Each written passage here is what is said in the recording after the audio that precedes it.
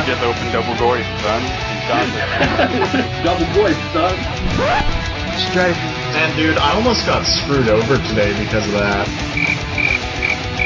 And technology. So I think that we got a little CommanderCast connection there. Maybe. Tenuous at best. CommanderCast.com. Hello everyone, and welcome to CommanderCast episode 251. We're your weekly source for community, strategy, and technology, hosted on mtgcast.com and our home site, CommanderCast.com. We're recording this on June 23rd, 2016, and this is the fabled episode 251. I know it's been a while, guys, but I've had kind of an epic and a half for the past 2 or 3 weeks, give or take a few. But you know what? We're back, and we're right on. Although 250 would have been that's a nice round number to end on. Yeah. But nope, we're here, we're back, and I've got my perennial co-host, Calvin. How you doing today, sir?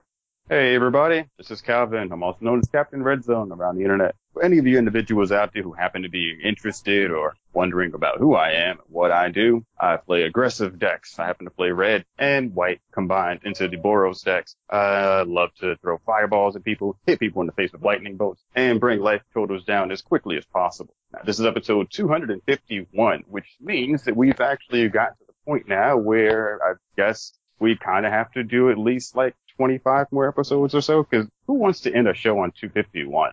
Yeah. I'm not sure I want to do that. I mean, 275 is kind of awkward too, though. I mean, Yeah, but 256 has some sort of like coding reference you could put in there. Wait, really? So we got to end it on episode 407. Error. No, that would be like... Show not found. 256. No, because yeah, you're right. It's in bytes. Alright, so that other person here is our other perennial co-host, Clay, the Commander Panda. How are you doing today, sir? I am doing well. And then we also have the return of Mark. Mark, it's been forever. Almost literally forever. It has almost literally been eons and eons, but I have returned. You have returned. We got the full crew back. Yeah. So let's see how long that lasts. At some point, one of us is going to end up dropping out again. I just know it.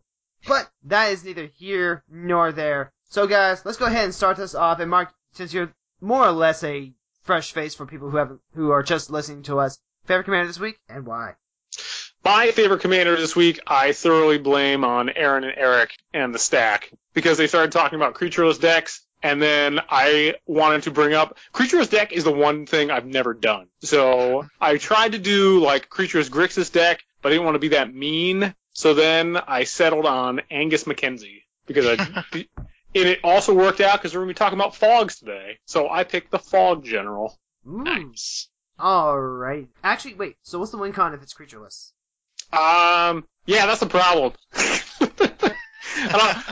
Having a win con that's not just Helix Pinnacle is kind of a pain in the ass. I think I want to do like the steal other people's creatures type route. Like I think I might do that. Or there's also a bunch of other it started off as like an Enchantress build, but then I'm like, Enchantress, you do kind of any kind of enchant, like Bant Enchantress isn't exciting, so I want to put that extra little staple on top of it. But there's a bunch of like really stupid like hidden enchantments, like literally the first word is hidden, like I don't know, hidden gorillas, hidden elephants, hidden whatever. Like just do a search for hidden, you'll find them. Like a bunch of enchantments that become other things. So like that and like big high mana cost enchantments and opalescence. Whee! That kind of reminds me of the Noyan Dart deck I took apart. I'm gonna rebuild that as creatureless as I can, but I'm pretty sure I've got at least 5 people at the store that hate me whenever I play that deck because it's just so slow. Like I guess it's a great deck to play when you're playing in a pod that's bigger than 4 people because it forces you to pay attention to what everyone else is doing. But at the same time, when it gets down to like 2 or 3 people, they're so focused on you because you're stopping them from winning, but you have to keep them from winning because they're trying to kill you, so you're trying to not die, and it takes up your entire turn. So you basically end up stalling out until you have enough lands to build your board and keep them from killing you at the same time. They just hate that. Yeah, I'm trying not to make it like Angus Giant Pillow Fort, but we'll see, I guess. But it's going to be Angus Giant Pillow Fort. It's hard not to. Come on, man. Yeah, man, come on. All he does is fog. That's what he does. And his goddamn name is Angus. Angus Mackenzie. I don't know. It's a pretty sweet name. Going for that. Yeah. Alright then. So, Clay, who's your favorite commander this week? Well, I've been playing a lot of Chandra Fire of Kaladesh, which is a one-on-one Frenchless deck that I've just been playing in multiplayer, and it hasn't actually been doing that badly. Mostly just controlling the board by blowing things up, and then people kill me. So sometimes funny stuff happens. I also put Tristani Selesnia's voice down there because we figured out last night what my next deck building challenge will be. I am actually working F&M tomorrow night for the first time in a long time. I'm going to take exactly my comp from that and build a deck using that as my budget. Really? So, a new take on And F&M Hero. Yes. And I figure Green-White Tokens has a lot of really cheap stuff, and I've wanted to build a super budget Tristani deck for a while, and this is just an excuse to do it. It's also an excuse to play Spore Mound with Life and Limb, which I've always wanted to do. Yeah. There you go. Actually, I really like Spore Mount just in general. And I saw But plus Life and Limb, it just goes infinite, and then I need to find a way to stop that, so that the game is not just a draw. the last time I was recording Avacyn, I saw a really cool Tristani blue deck. Now, I've talked to the guy since then, and, it wasn't really, Tristani isn't really the focus on the deck, but it's really cool in that there's a lot of, blue token cloning effects. Tristani. Yeah, Tristani blue, because the commander is actually Rune. Oh, okay. Yeah, so there's like That makes more sense. supplement form, that one with flashback, I can't remember what it's called. So, it's got a bunch of stuff like that, and the Tristani can actually populate the clones. And one of the cool things that you can do with that is you can, do it with the Voice of Resurgence. So you start making copies of Voice of Resurgence tokens, and then when they all die, they make actual Star tokens. Voice of Resurgence is going to be way out of my budget for this one. Yeah. We're looking at $20, maybe $30 max But for the entire deck, excluding basic lands. Cackling Counterpart, that's what it is. But when you keep in mind that stuff like Cackling Counterpart and Select Form are like dollar rares at most, that's actually a really cool deck. And it's something that I should probably consider. I considered doing all commons and uncommons, but then I realized that there are a lot of commons and uncommons that are more expensive than rares that I would also put in the deck. So I think it's just going to be, we're going to see if I can get everything within this budget. Actually, okay, so that'll be really cool. Keep us posted next time we get together. Yeah, definitely will. And I'll definitely type up the final list on Tapped Out. Sweet! With the budget. Alright then. So that people can see it. So, Calvin. Green-White Tokens is like my favorite thing. So, Calvin, who's your favorite commander this week? Alright. So, my favorite commander for this week is going to be Aisling the Pilgrim. No, not just because she's my default. No, not just because it's the commander that I always end up bringing up. But I actually have somewhat of a valid reason for bringing it up this week. Shocker. Recently, I was asked to be a part of Forge Herald 5-question segment. And I believe it's forgeherald.com. And, I went ahead and replied to their question. And one of the questions they asked was asking me about a particular commander that I would want to play continuously if I only had to choose one particular commander for about, let's say, a month or so. And my choice was Aisling, because it's the commander that I love the most. And it's the commander that I feel I could actually play for 30 days without getting sick and tired. So if you want to see what the other 4 of the 5 questions were and my responses to those, feel free, go head over to the site. It'll be up. It should be going up live on Tuesday, June 28th, I believe is the date that they gave me. So if that's the case, go right ahead, check it out. And if not, I'm pretty sure you can always just check back, and they have other articles you can also read there as well. And stuff, so yeah. Alright, so that's good. Now, me. Nice friendly plug for other sites that assisted me doing something to keep me active during my 2-week off of going insane in the house, staring at walls. So many walls. How are the walls, Calvin? They're still white. So, the other thing No that's matter how much I concentrate, I can't change their colors. So another thing that's white and black and red. That's racist, you bastard. No, it's not. It's just Kalia. Oh, I'll accept it. So my big project has been rebuilding all of my commander decks because, I've talked about it on the show before. It's gotten to the point where they're either really out of date or I've been messing with them so much without actually playing them that they've just gotten horrible. And with Kalia, I didn't really take her apart, but when I tried playing her after an initial tune-up, I just realized how much I hated, the way, a lot of people typically build Kalia. It's a lot of burden on her to get out a lot of the really popular big cards like Iona and the first Redemption of Avacyn, Gisela, stuff like that. And I thought, God, I hate this so much. When Kalia's not out there, the deck just folds. There's too many big things that's stuck in my hand, and I don't feel like I'm doing anything. Now, with that same deck, I was having fun with it later because when I was able to actually, get her to stick and she could start getting stuff out in the field. What I did after that was I went to the deck and I basically just rebuilt it from scratch. I never really took it apart, but I started, laying stuff out. Okay, what are the things I want this deck to do? And, I just started pulling cards out from that and cards out from my collection that did those jobs. So this is a brand new edition of Kali that I've been messing around with. The list isn't necessarily up to date. I've cut a couple cards to put some mana rocks back in, like the signets. But I really like how this deck is playing now. And one of the things that, people have commented on is that it's missing a lot of the hallmarks of a Kali deck. Like, it no longer has the first Avacyn, it no longer has a Gisela or a Runescar Demon or Lord of the Void or anything like that. And I'm really liking how it plays. It's a lot more, it feels a lot more aggressive. It feels closer to what I actually did want to be doing with Kalia. And I had a little bit of that before I started messing with the lists without playing it, but it feels like it has more punch. It feels like it has more cohesion. There's a lot more protection for Kalia, for her equipment. Well, one of the real tech options that I really like that I got from my Noyandar deck was Apostle's Blessing. Because people always go for the boots, they always go for the swords, and it doubles for protection for Kalia. And because it can be paid for with colorless, it really doesn't matter what mana you have to leave open because you just leave a mana open to protect it.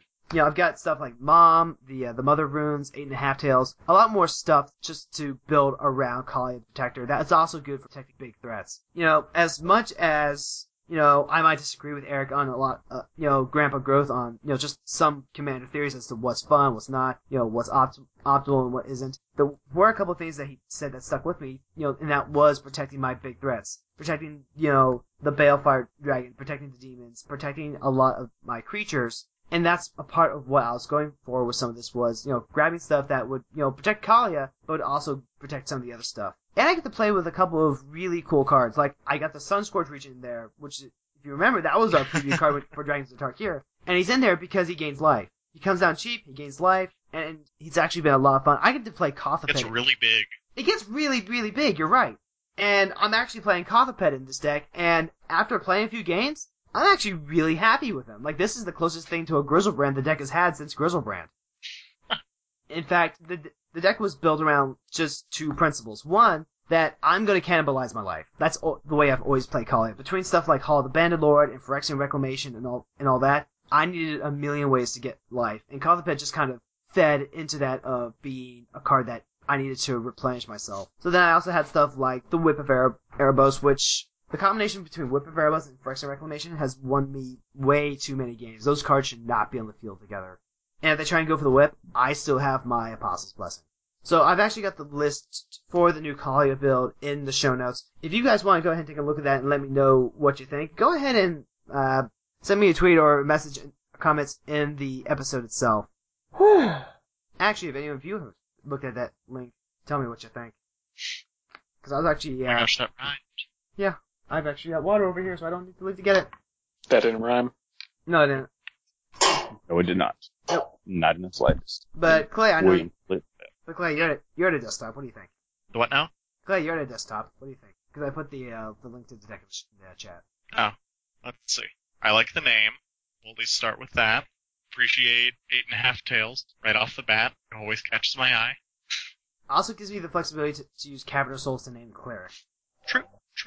You got some Ryusei going on, man. Yeah, it was actually really cool because I forgot that Ryusei dealt 5 to all non-flyers when he died. So when I ran him into someone to kill him, they blocked and they killed him. And he dealt 5 to everything. And so Kalia doesn't die. Yeah, Kalia doesn't die. And I had the Scourge of the Kara Ridges out. And someone had a bunch of sliver tokens. So I paid 2 to wipe out the tokens. And it incidentally killed his Sliver Queen because I forgot that she had 5 damage from the Ryusei. Very sweet. I like it. It's a somewhat subdued Kalia deck. I wouldn't even say it's subdued, it's just... But it's still capable of really dumb things. Yeah, it's still capable of dumb things. It still feels powerful, but at the same time... Playing a lot of B-list cards. It's playing a lot of B-list cards that actually pull weight in different ways than the other cards did. Like, cards like Gisela and Avacyn are just straight power, but they kind of get stuck in your hand and they don't do a whole lot. They're not being cheated out in the play. These creatures can be played by hand if they need to be, but they also pool other jobs. That was one of the stipulations, was that I wasn't looking for specific angels, demons, or dragons to play so much. I was looking for, slots for card draw, and I just happened to pull out angels, demons, or dragons that drew me cards. Which, hey, that's what Coffin does. Coffin does do that, especially if you have a Ryusei to explode the board. And you have a whip of Erebos, too. Because even though you're not getting the life, just beating people to death with life lingers helps cushion that life total. And I even got to do the Erebos, what was it? Can't remember. That angel that resets your life total. Which angel was that? Resolute Archangel. Yeah, Resolute Archangel. I got to do the draw 4 cards with Erebos with Resolute Archangel trigger on stack. Nice. Yep, so that was really sweet. And that's also how some of the games went that I did at GP Cleveland, which that was not as fun as it could have been because I didn't really go with friends, but I did get to meet up with a couple of people. I get to meet with Norb, which you listeners might know from the Twitters. He's the guy who's always all about them burbs. And I got to meet up with the MTGO Ferret, who you guys may or may not remember from the Heavy Metal podcast. Whew. I did also have a chance to take a picture with Sprankle, but I didn't do it because I was just not Scared? less scared, more embarrassed. Let's just say I wasn't feeling quite myself that day. Why would you be embarrassed to meet Kristen Sprinkle? What have you done? Well, we can talk about it in the dangles. Dangle, dangle. All right. Dangle. All right then. So that does it for the favorite commanders this week. And of course, guys, if you want to comment on any of the shows, the topics that we do, we in fact have a what would you call it? Discussion board, a message thing for that Discus WordPress slot thing. You can leave comments below the show. You got some Comment section? It's a comment section, yeah, but it's weird. I don't know. Section It's a where you leave comments. comment discussion board center. I guess. That's what I'm going with. Alright guys, so you can go ahead and also hit us up on the Twitters, on the email, on the Facebooks, all those great things. You can also hit us up on the Patreon, where we are doing our first monthly Patron's Choice episode. These are all topics that you guys on Patreon voted for. Minimal participation, but just enough to get us by. And this is for everyone who has donated at least $3 a month. You guys can go ahead and help us pick episodes with topics that you guys want to hear about. So we're going to go ahead and take care of that. So guys, first thing we're going to go into our community segment, and this one's about lobotomy effects. Stay tuned everyone, we'll be right back.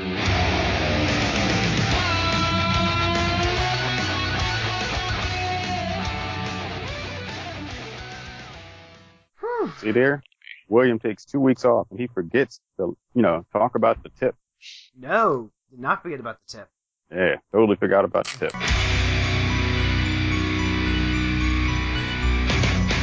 Alright then guys, for our first Patron's Choice community segment, we want to go ahead and talk about lobotomy effects. Going into someone's deck and just popping something out of there, sending it straight to exile, maybe even to graveyard, and something like that. And this was actually brought up in the strategy vote, but given what the community vote ended up being, I thought it was better to just go ahead and swap these around. Because then it also asks the question of, is it okay to run these? Guys, is there like a stigma of something about, reaching over into someone's deck and then just taking something out?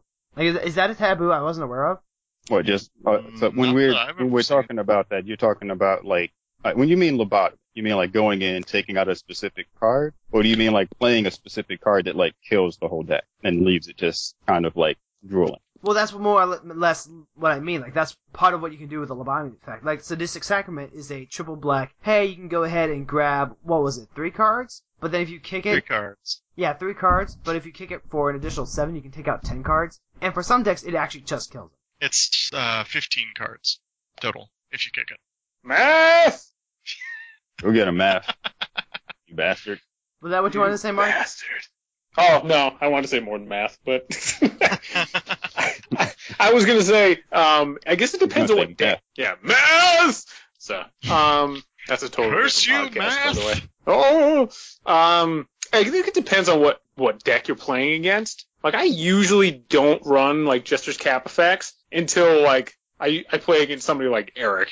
I love Eric to death, but, when you're going to go no holds barred, I'm going to steal the shit out your deck. So, Jester's Cap used to be in there. Jester's Cap used to be in there just to kill, Grand Arbiter Augustin, or send triplets out of some decks. like the really hardcore, like, Esper control decks. I'd be like, no, just fuck you. I don't want to see that card. Like, Winter Orb, man, Jester's Cap had Winter Orb in its sights. So, so something like that, like if it's a crazy combo deck, I'm like, I'm just going to take the pieces of your combo. So it's like, who can, I don't know, like who can tutor for your piece of removal quicker? Like either you're tutoring for your combo quicker or if I'm tutoring for the thing that's going to get rid of your combo piece. So either one.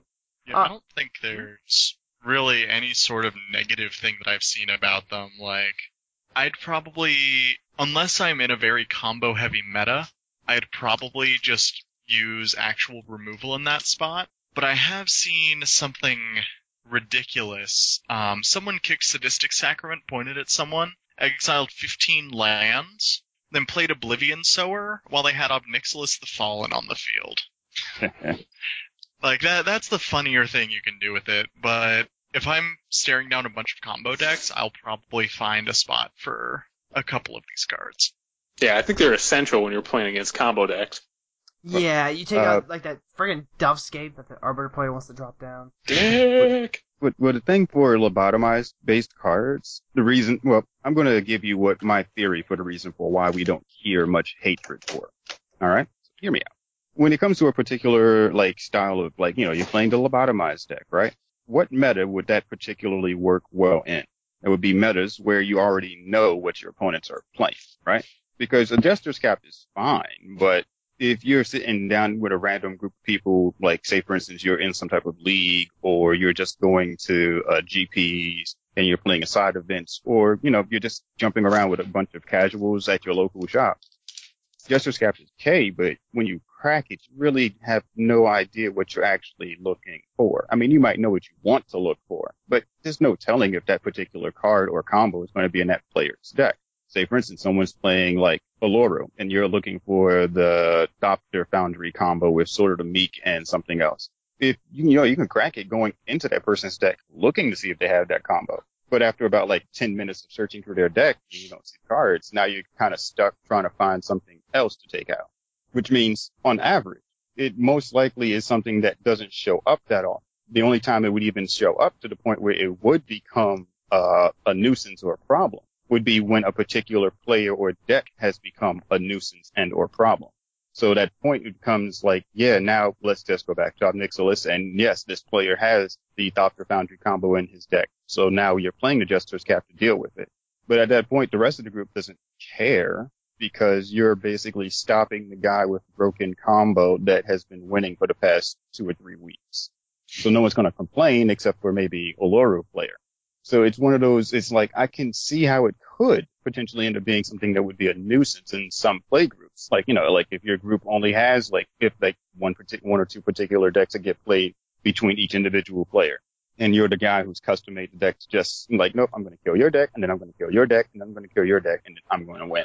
In that group, then it would become an issue. But I see it as something where the average play group wouldn't come across this particular issue unless they actually fell into that kind of category, in which case then now it's kind of more of the play group needs to either learn how to adapt and change their styles up to kind of keep your game interesting, or maybe come up with some other type of like house rules or house card bannings or whatever the case may be to just kind of bring some more fun to the table so you don't have to go through the process of just capping every Emrakul that's ever been around. Well, not Emrakul, but you know what I mean. All right, then. No thought, no comments, no one cares. Moving on.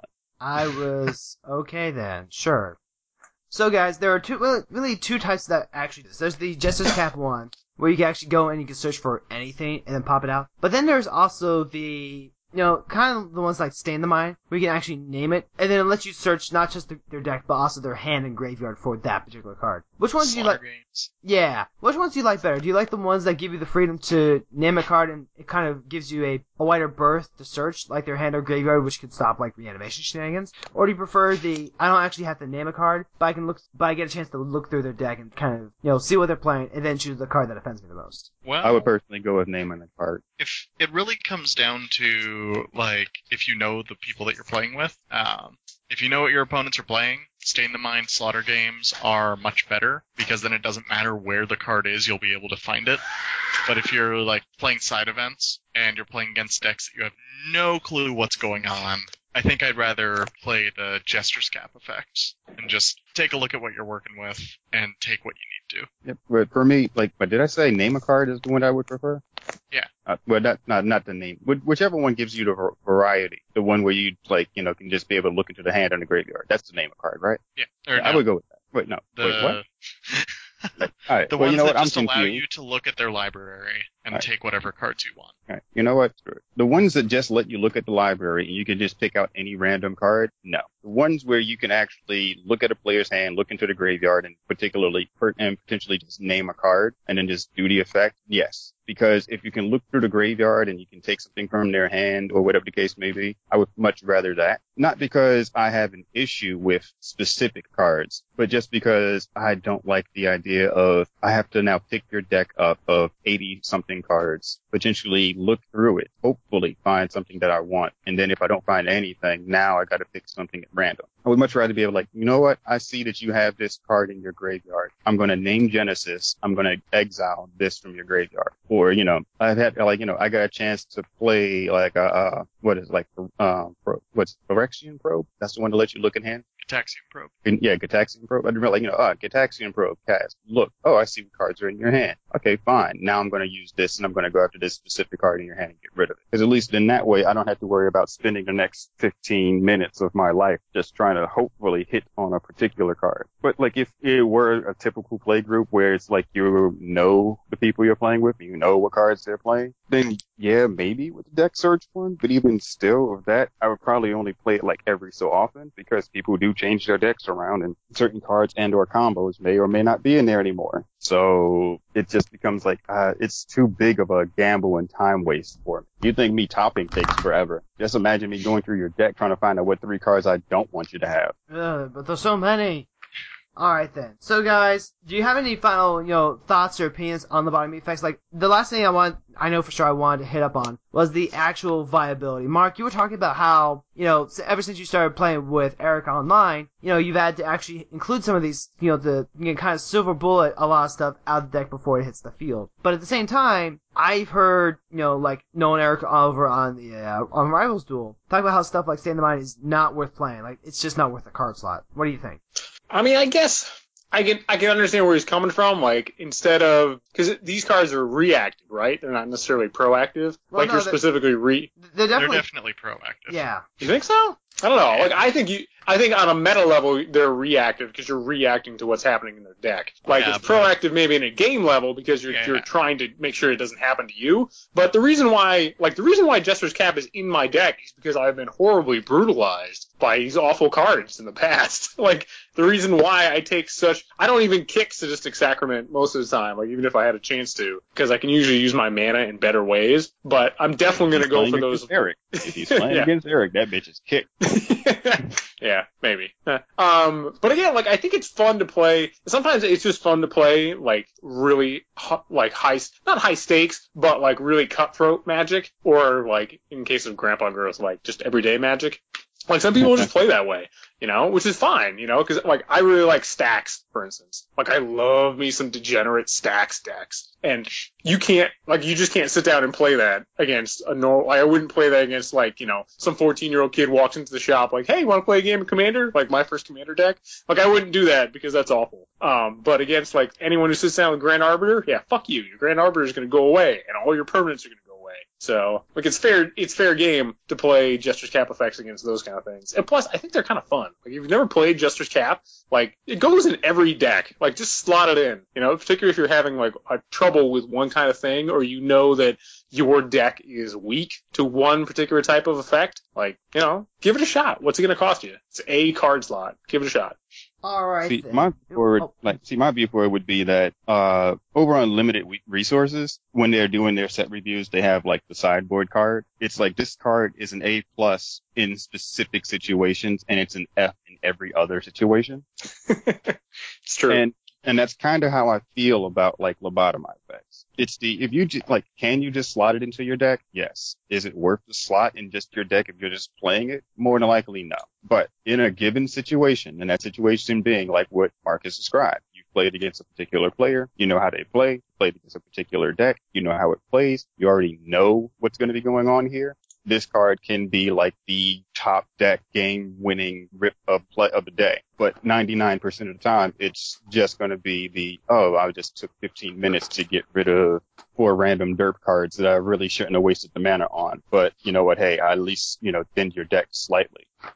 Now, I have no problem with the cards. I have no problem with lobotomized effects, and they do kind of, fit into the build, like, kind of like rattlesnake cards and stuff. But on average, they're probably not worth playing. They're probably not worth being in the slot. And that's kind of where the commander sideboard would probably come in. You take these particular cards, you have your, we still have sideboards in Commander? No, I don't think we've ever Hell had no. sideboard Commander. I mean, you can if you want. There is technically a 10-card sideboard rule that I'm pretty sure is designed for wish cards, but no one ever actually uses it. Right. So, like, if you're in the meta and you feel as though this is kind of what you're dealing with, then I would just go ahead and go ahead, make a 10-card sideboard, sleeve up those That's boards. what I should do. Just kind of leave them in the box. And then when you happen to go to your local shop and you're sitting around and you're playing and everything, and you see Eric walk in the door. As he's coming in, grab your deck, find the 10 cards you don't want, slot these bad boys in, and then prepare to, ruin Eric's day. And if Eric doesn't show up, just go ahead and play a regular game of Commander. And these cards just, they don't hurt you for just being pre-sleeved and set aside until you randomly forget that they're in your side. You end up playing with a 110 card deck. But hey, that's your fault. You fucked up. You needed a divider, and you didn't get one. You bastard. Alright then. So guys, that's it for the lobotomy effects. If you have opinions, things about that nature, you know where to hit us up on the Twitters, Facebooks, all the usual places. Next up, we're going to go into our Patron's Choice strategy segment, and we're going to talk about 3 different ways to build Animar. Stay tuned, everyone. We'll be right back. Okay, let's see if the Wizards' official rules for Commander As a sideboard. also support sideboard things, because that would be hilarious to go into a GP and be like, yeah, I technically have 110 cards. I mean, if you're playing the new Eldrazi Wish. Where are you playing a Commander GP? No, the side events. Ugh. I'm considered doing one of those over again, but I end up spending my money on food instead. Good call. So while William Player dealing with that, here's something that I kind of want to throw out there for a random dangle. Okay, there is no sideboard rule in the comprehensives about Commander. Unfortunate. Because it's under house rules on the MTG Commander website. House rules is just fine for me. And besides, even if you do have them in your side, like what? Who's going to really tell you not to? Anyhow? I mean, unless you're actually playing somewhere where you need an actual list of your 100 card commander, it's no one's going to. Yeah, but what about GP Kalia? GP Kalia? Yeah. Well, no, we gotta call it GP Shark. GP Shark. Great Shark. GP Great Whale? It's GP Giant Shark, boy. No, the Great Whale is just its own controversy.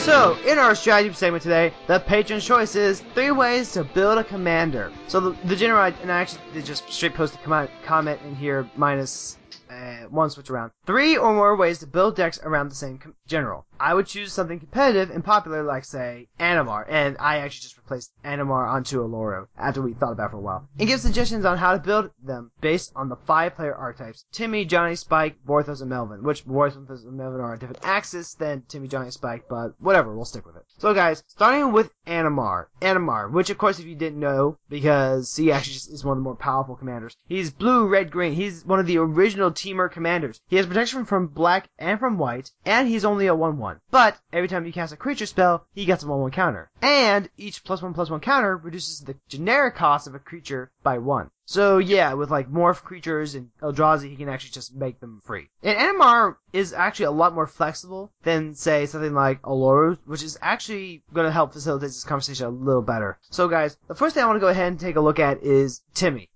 That's probably the most straightforward way that, I can actually go into this, because one of the things that here's the thing about the psychographics, Timmy, Johnny, Spike, is that sometimes if you're not careful, they kind of bleed into each other. With Vorthos and Melvin, they're on just a completely different axis, because remember, Vorthos is about flavor, Melvin is about mechanics.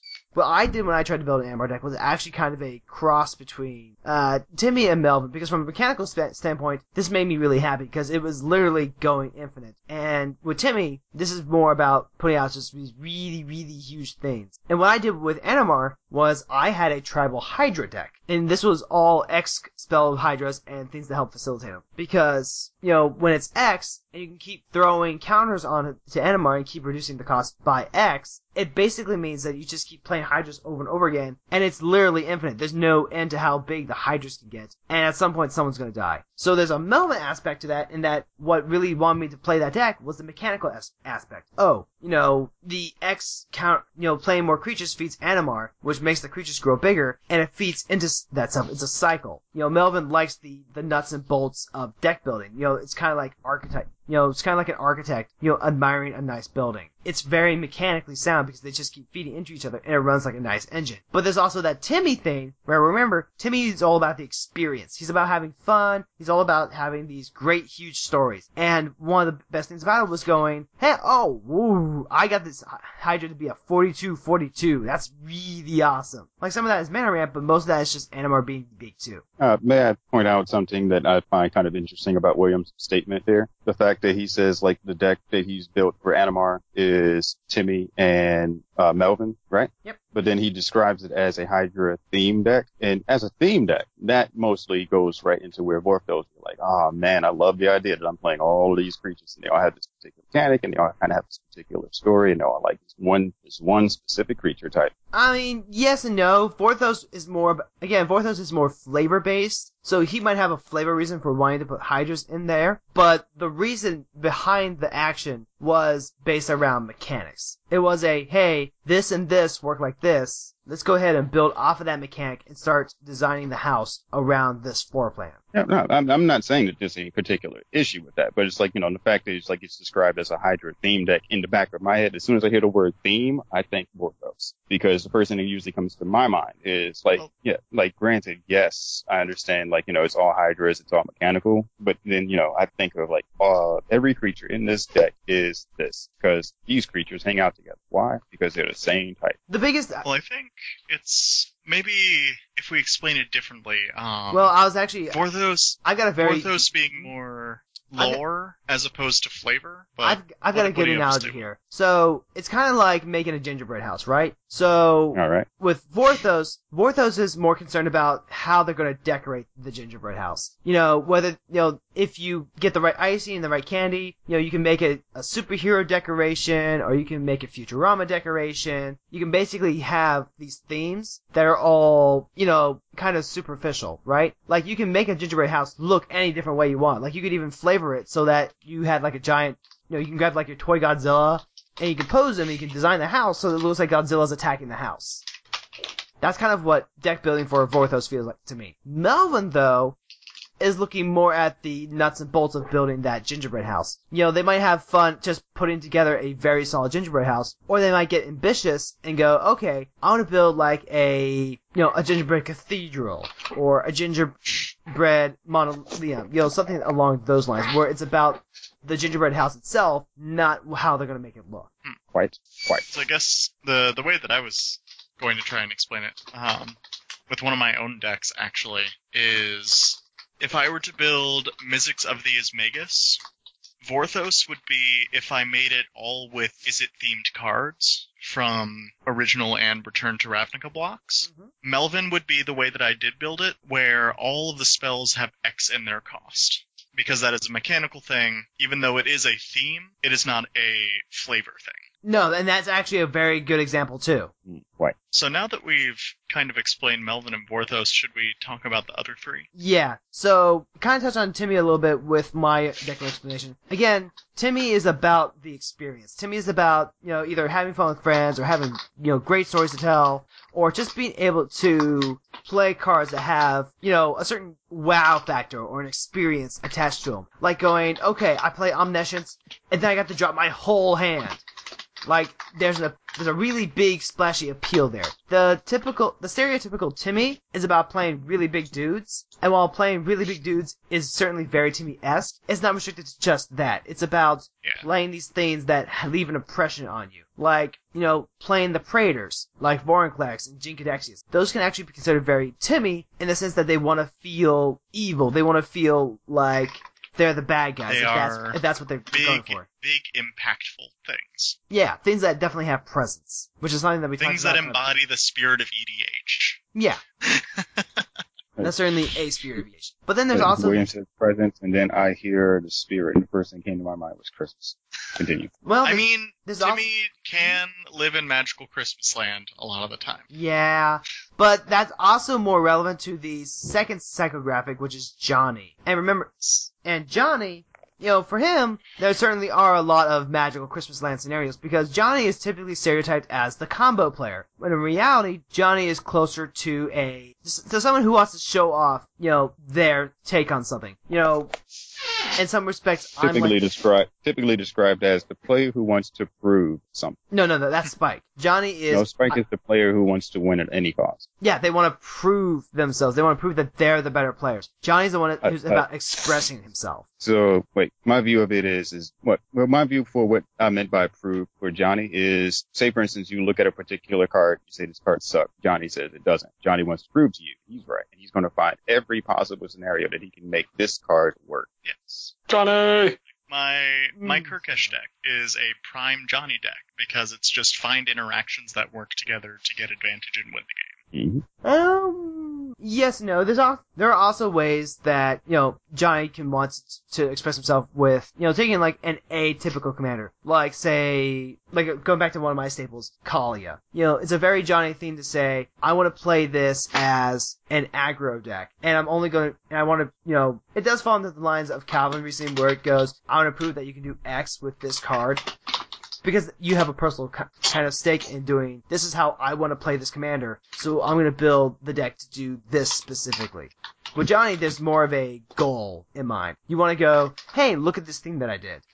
So all of them have like a particular goal, but those goals are varied. Like Timmy's goal is primarily, you know what? I'm going to get the biggest, fattest creature. I'm going to get the most creatures on the board. I'm going to figure out a way to show that the players that's at my table that I can have the most epic play ever. Do I win? I don't care. I just want to do this really fun, interesting, and amazing thing. Johnny, his goal basically becomes, I have a particular card. I want to show everybody that I know what to do with the card and I understand the interactions with this card and how to make this card work, even if people do think that it sucks for whatever random reason. I'm going to prove to them that this card does not suck. And then Spike's goal basically becomes, I'm going to take this card. This card's going to help me. Now this card's going to give me a win. And then after I win, I'm going to go ahead and I'm going to rub my win in your face. I don't care how this card helps me win, as long as it helps me win as efficiently as it can, able to, for whatever I'm doing. And if there's a card that's better, I'm more than willing to scrap this card out of my deck and replace it with that other more efficient mana cost, i.e. better card, which a lot of players don't like to talk about in Magic. But you know what? There are some cards in Magic that are just strictly better, and Spike knows all of the strictly better cards. Right. Spike in particular loves cards that reward good decision making that, scale with the skill of the player. The better that a player is, the better they can use a card, and they love cards like that. Usually modular cards, too. Because a better player will know which mode to use at what situation. So, with those archetypes nailed down, guys, we already touched on kind of the Timmy aspect of it. So what would be a good Johnny way to build Animar? Well, Johnny Animar would be something... So, Timmy Animar would be either using Animar to power out giant creatures, or just to get value by casting creatures for cheaper. Like Eldrazi. Or artifact creatures, or morph creatures, stuff like that. Johnny Animar would be much more interested in getting a ton of counters on Animar and doing the same sort of things by casting a bunch of creatures for free, but going towards an end goal of, say, maybe casting a Glimpse of Nature and drawing a bunch of cards off of it, or using something like, I don't know, some kind of flying whale thing that Mark put in the chat that I don't believe exists to generate infinite mana. It is an illusion, so. It definitely is an illusion. Basically, as opposed to Timmy, who just wants to play a bunch of dudes and eventually beat people down, Johnny is more focused towards an end goal of beating people up. But Johnny, not necessarily with creatures, but it feels like Animar is more of an engine piece rather than the focus. Yes. Whereas you use Animar to get a discount on your creatures to cast them cheaper, to get towards an end goal of drawing a bunch of cards, usually, or getting a bunch of counters on Animar as a win condition. Whereas Johnny just wants to play all of the Hydras for a crap ton, and then beat people with those.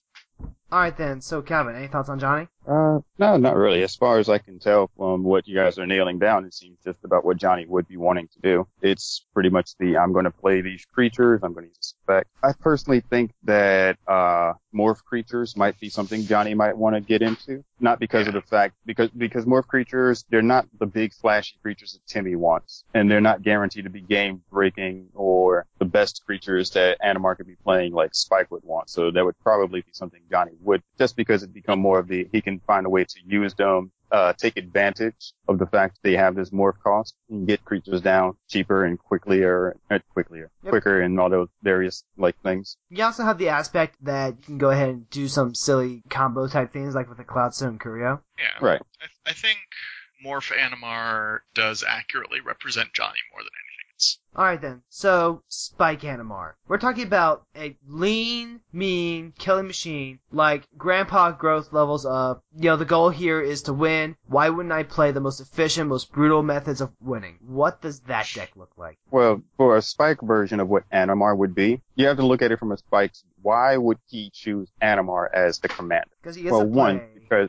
One, because it's cheap. It's very cheap to cost. It's only 3 mana, right? Yep, it has protection from 2 of the best removal colors. Exactly. Yep. And it also reduces the mana cost for other creatures that you could be playing. So every other creature you have becomes better because they cost less as long as Animar is around. Yes. So and also Animar is in blue, green, and red. So you have access to counter spells, you have access to ramp spells, and you have access to whatever red cards you happen to want to play, punishment effects, or red creatures like Lightning Ball that are just really big and huge in the attack. Smaller defense, but it doesn't matter to you because you're going to be reducing those costs at some point or another, some way or another. Not necessarily Lightning Ball in this particular case because Animar only really works for colorless creatures, but Spike would be that's perfectly fine because he can throw in his artifact creatures and all the various adapted automatons and whatever he wants to, and just abuse the effect there and basically start getting artifact creatures for free and started getting these other effects for free. And as long as these cards are for free, they do what they're supposed to do, the value for them and the chances for him winning are greatly increased.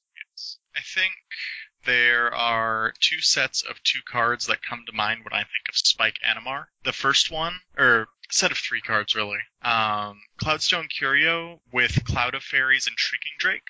Or no, that doesn't. With Cloud of Fairies and any other creature, honestly.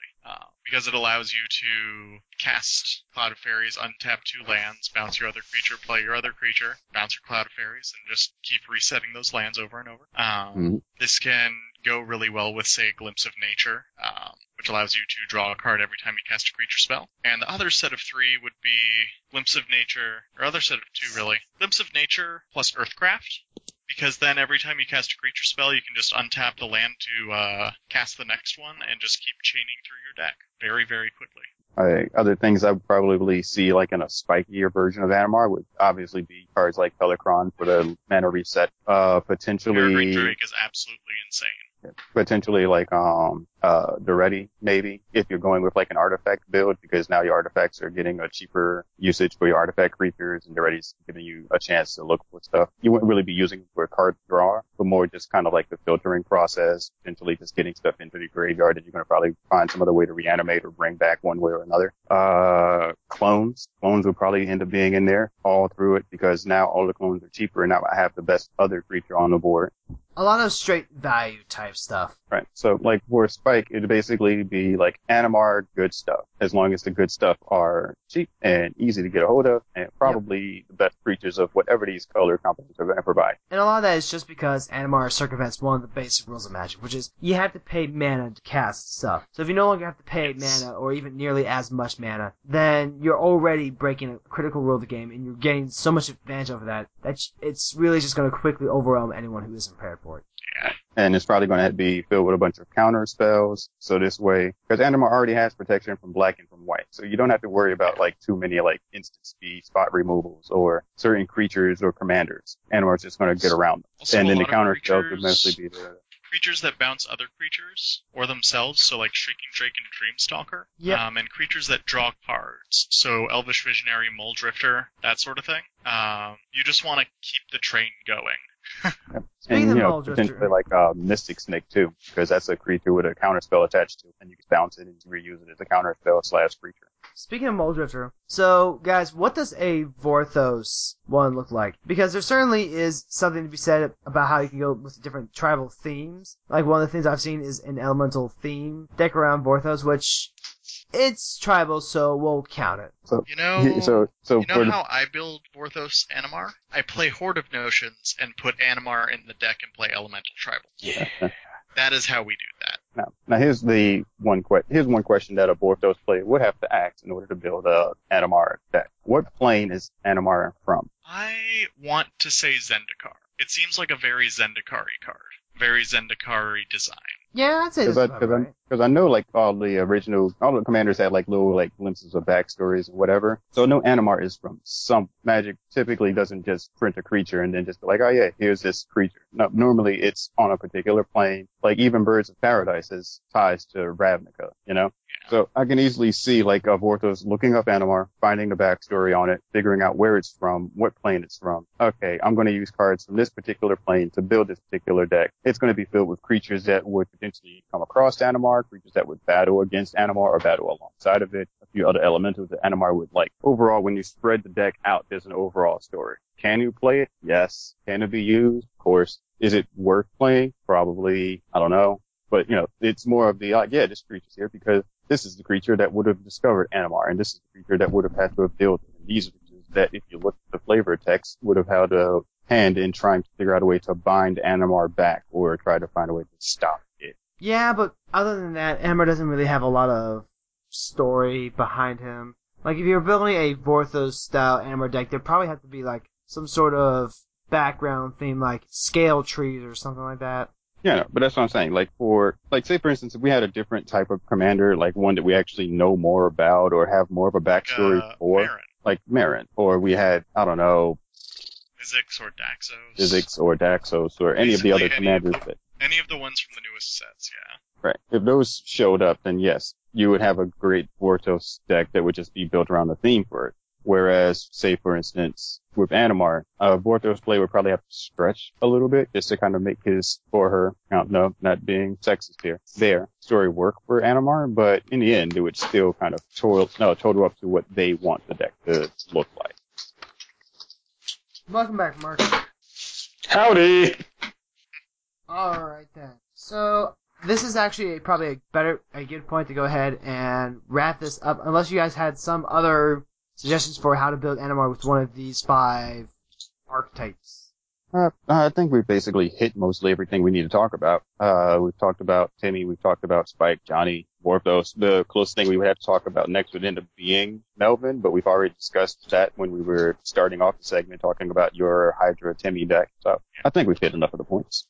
Alright then. So then that's the end of the Patron's Choice community and strategy. So next up, we're going to wrap things up with the Patron's Choice technology segment. We're going to talk about Top Fogs. Stay tuned, everyone. We'll be right back.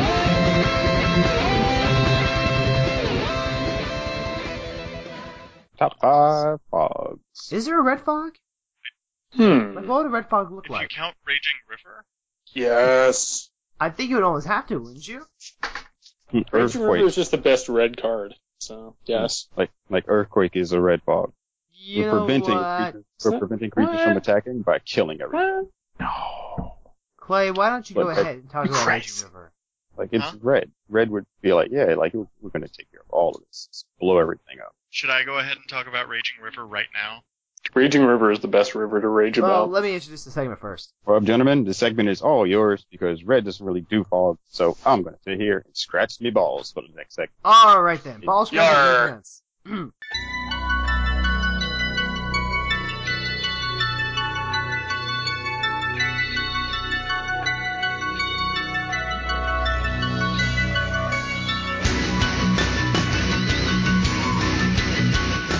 So today in our technology segment, we are going to talk about the top fogs, our favorite fogs, fog of war. So we're going to go ahead and each talk about cards that can, prevent damage or at the very least, and I'm going to loosen up the definition here so we can get some blue action in here. Cards that can, basically act like fogs. That is to say, negate a sudden swing or attack and kind of save your bacon from those alpha strikes. And we're going to have Clay start off because there's a particular red card, and this may be the only real red fog that we can use here. Clay, what's a red card that kind of fogs? Alright, so it's not even a fog effect. It actually helps you on offense. We can't even describe this one in this segment because it does nothing of the fogging variety. I found one. Which one? Desperate Gambit. And you get to flip a fucking coin. Oh yeah! Yeah, we're back in the money. Alright, Mark, what is it? Alright, Desperate Gambit. It is from, It is from Weatherlight. That is why you have never heard of this card. It is 1 red mana. It's an instant. Choose a source you control and flip a coin. If you win the flip, the next time that source would deal damage this turn, it deals double damage. Instead, if you lose the flip, the next time it would deal damage this turn, prevent that damage. So it's like the opposite of a fog, and it only works for shit you control. Okay, here's the actual red fog. Impulsive Maneuvers. Enchantment, 2 red. Whenever a creature attacks, flip a coin. If you win the flip, the next time that creature would deal combat damage this turn, it deals double that damage. If you lose the flip, next time that creature would deal combat damage this turn, prevent that damage. So it's that effect for all creatures on an enchantment. So that is red fog. Oh shit, I forgot. Glacial Crevasses, too. Crevasses? Yeah. The one you have to Crevices. sacrifice a snow mountain? Yeah. Okay, Boom. we have our red fogs. Sweet. That's all fine. Alright. Red fogs, impulsive maneuvers, glacial crevasses. Cool. Now, a question. We got that. Are there actual blue fogs that I don't know of, or are we actually going to have to use stuff like Aether Eyes and Aether Spouts? Things that say, attacking creatures do this with them. No, they're definitely blue fogs. There must be. If they're red fogs, they're blue fogs. I mean, Fog Bank counts, doesn't it? Wait, hold on a second. There are cards Wouldn't a that... blue fog be something where it's like it just reduces the attack of all creatures to some type of astronomical number, like 7 or 13 or whatever? Like Super Hydroblasts? Right. Actually, I'm going to look at that Or for a bit. downsize. Blue fogs. That's right, listeners. You can tell that we actually did research for this live on the show, as we search for the cards that actually do what we're supposed to have been discussing and Always. resetting up. Do you think Energy Field counts? Read off energy field? Energy Field is prevent all damage dealt to you from sources you don't control. Yes. Okay. That would be a blue fog. Because it's basically saying what fog says, just saying it in a way that blue would say it. Yeah, like Statecraft does that too. Prevent all How combat did I damage. not know about Assert Authority? Don't know, maybe because you never typed in fog and looked for blue and gather. Regardless. Alright then, so... Read off Assert Authority, now that you've mentioned it. Well, Assert Authority is actually just a counterspell, but it has affinity for artifacts. Like, it costs 7, I think? Yeah, it costs 7. But it has affinity for artifacts. That's why. Yeah, it could be counterspell if you have 5 artifacts out. But it also exiles the counterspell. Isn't that from Mirrodin? Yes, it is. So it's Dissipate with affinity for artifacts. Don't they have a Metalcraft version of that too? No, I think that's actually just Stoic Rebuttal, which is just cancel with Metalcraft. Alright then, so, let's go ahead and start looking at some of the other fogs. And the first one that I want to go ahead and talk about is one from from Ye Olde Tarka deck, which, what happened to my thing? There we go. Moment's Peace. For 2 mana, green instant. Prevent all combat damage that would be dealt this turn. So that's not just to you. You could actually use it to save a friend. But it also flashes back for 2 and a green. And I love it in Atarka because I want to commit so many spots to just straight aggro and potentially one-shot people with Furnace of Wrath and Double Striking Dragons. But I fear the crackback. So having Moment's Peace to cast against one person, and then flashbacking it against another person in the same round is fantastic. It also sometimes just gets stuck in the graveyard. Like if you're using Greater Good and you just have to discard it. Sometimes it gets overlooked, and you go, gotcha, bitch! And then you kill them on the crackback. So who's next? Yes. Yes, all the thing, quite. But there would be no, it's, like, what was the name of that card again, William? Moment's Peace. Moment's Peace rocks. Like, with a card like that, Moment's Peace is one of those fogs where typically a fog would be a card that most players wouldn't play. Moment's Peace kind of, because fog basically doesn't help you win, it just prevents you from kind of losing. And Moment's Peace is one of those few fogs where it's like, it would potentially make it into a deck just because of the fact that you can use it twice, as opposed to just using it as a one-time shot like most fogs are. And any fog effects that can be used multiple times or be reused are typically better than just your typical fog. Just because it's like, yeah, you fogged, it saved you now, but it's not going to save you next turn because it's gone. But at least with a card like Moment's Peace, it's like, yeah, it saved you now. And there's a good chance it may save you later, too. Well, speaking of reusable fogs, one of mine that has kind of made a comeback with the rise of the Gitrog monster. Constant Mists costs 1 and a green, instant. Prevent all combat damage to be dealt this turn, but it has buyback, sacrifice a land. So you pay 2 mana, sacrifice a land, and you fog, and you can fog again next turn, you can fog again next turn, you can fog again next turn. And with Gitrog Monster, you just keep drawing cards. Sometimes you just cast it, even when no one's attacked, just to get the card draw off of it. Actually, that's one. I don't think I actually have that card. I'm going to need that for when I build the Carador Lands deck. And the other part for it is like if you're using other cards like Life from the Loam or Crucible of Worms, the sacrifice a land doesn't really hurt you nearly as much because you can just get them back. Alright then, Mark, what's a fog you want to share with us? My favorite fog, hands down, is Darkness. The Black Fog. The best fog. No, I think, wouldn't it be racist if I did, if I said dark? I was thinking of, what's that? Oh, goddamn, the Dave Chappelle show. What was that? What? Yeah, okay, so Dave Chappelle show, Charlie Murphy. No, yeah, there we go. I was like, who the hell was he calling Darkness? There we go. It was one of those not Eddie Murphy. Charlie Murphy. There we go. Sorry. He's thinking of, when Dave Chappelle was being Rick James and Charlie Murphy was doing Rick James stories, and Rick James basically told Charlie Murphy and Eddie Murphy that their names, or their nicknames as far as Rick was concerned, was Dark, because no matter what, they were always the blackest brothers in the room. Boom. You know, the sad part is that's like 15 years old now, man. Yeah. Ooh, that's scary. Moving on. Darkness is awesome. Darkness is a fog in black. That's all you really need to know. It costs 1 black. Every time someone swings into you for lethal, you should just start singing Hello Darkness, my old friend, as you cast it. Yeah. Hello, I don't know if I can get... my old friend. Man, I don't know if I can get behind the Paul Simon. Fog with you again. But alright. Alright, so Calvin said he's sticking out of this. So let's go ahead and go on to the next one, and mine's kind of a twofer, because they're more or less the same card. It's Kami of False Hope and Spore Frog. I play both of these in my Carador deck. So Kami is a white spirit, and Spore Frog is a green... The hell is it? Is he actually a frog? Pretty sure it's a frog. Yes, he's a frog. Oh yeah, He's a spore frog. Okay, yeah, he's a frog. You never tell. Like sometimes frog isn't an actual type, but then I guess you got like Gitrog monster. He should be frog now. So yeah, before. They both have sacrifice himself, prevent all combat damage that would be dealt this turn.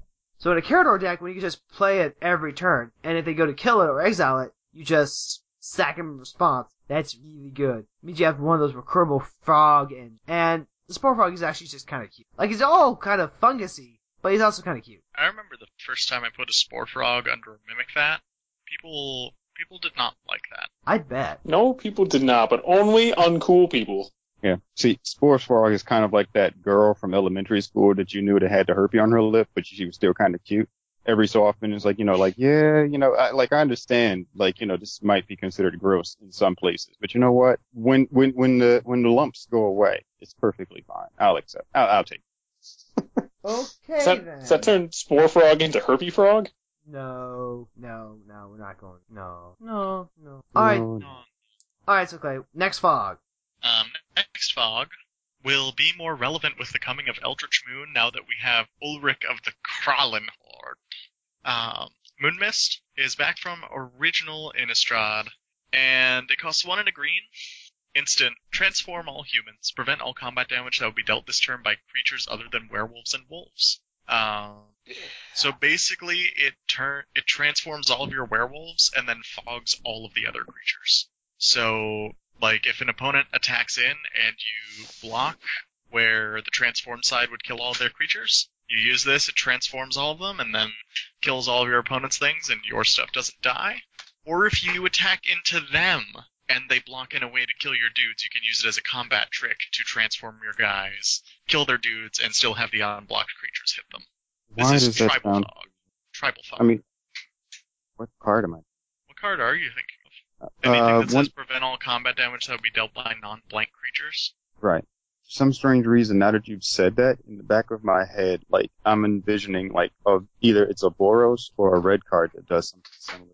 I don't know why. I can't place my thing. Well, let's do a search for prevent all combat damage. There are 55 cards that say prevent all combat damage in some capacity. I don't know why. For some reason, that's going to be stuck in the back of my head. It's probably not going to hit me until we actually get to the Dangles. But continue. Dangles. Alright, Mark, next one. Next one is Gossamer Chains. Gossamer Chains is a white enchantment from Visions. It costs 2, and it says, return Gossamer Chains to owner's hand. Target unblocked creature deals no combat damage this turn. So it is niche in that, like, it only does 1 creature. However, it is repeatable for the low cost of 2 white mana. Yes. Basically a weird Maze Myth. Yeah, pretty much. Oh, I know what card I'm thinking of now. I know what it is. The card I was thinking. It's, Iros. The God of Lift. Because he has the Domary Gate effect. Your creatures can attack in and then they can do damage and they don't have to worry about dying. Oh yeah, how do we forget about that? And Domary Gate.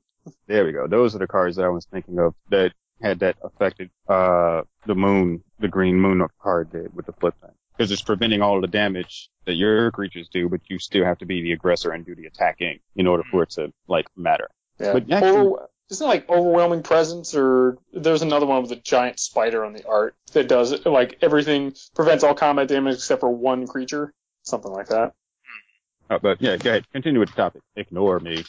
Ignored! Let's see then. Oh hey, there's Fighting Chance. 1 red instant. For each blocking creature, flip a coin. If you want to flip... No, wait, that doesn't work. Never mind. It says blocking creature. I got excited for a second. Thought I saw another one. But I do have another white card. Dawn Charm. It's one I actually play quite a bit of. 2-minute instant. It's a charm, so it has 3 modes. Prevent all combat damage that will be dealt this turn. Regenerate target creature.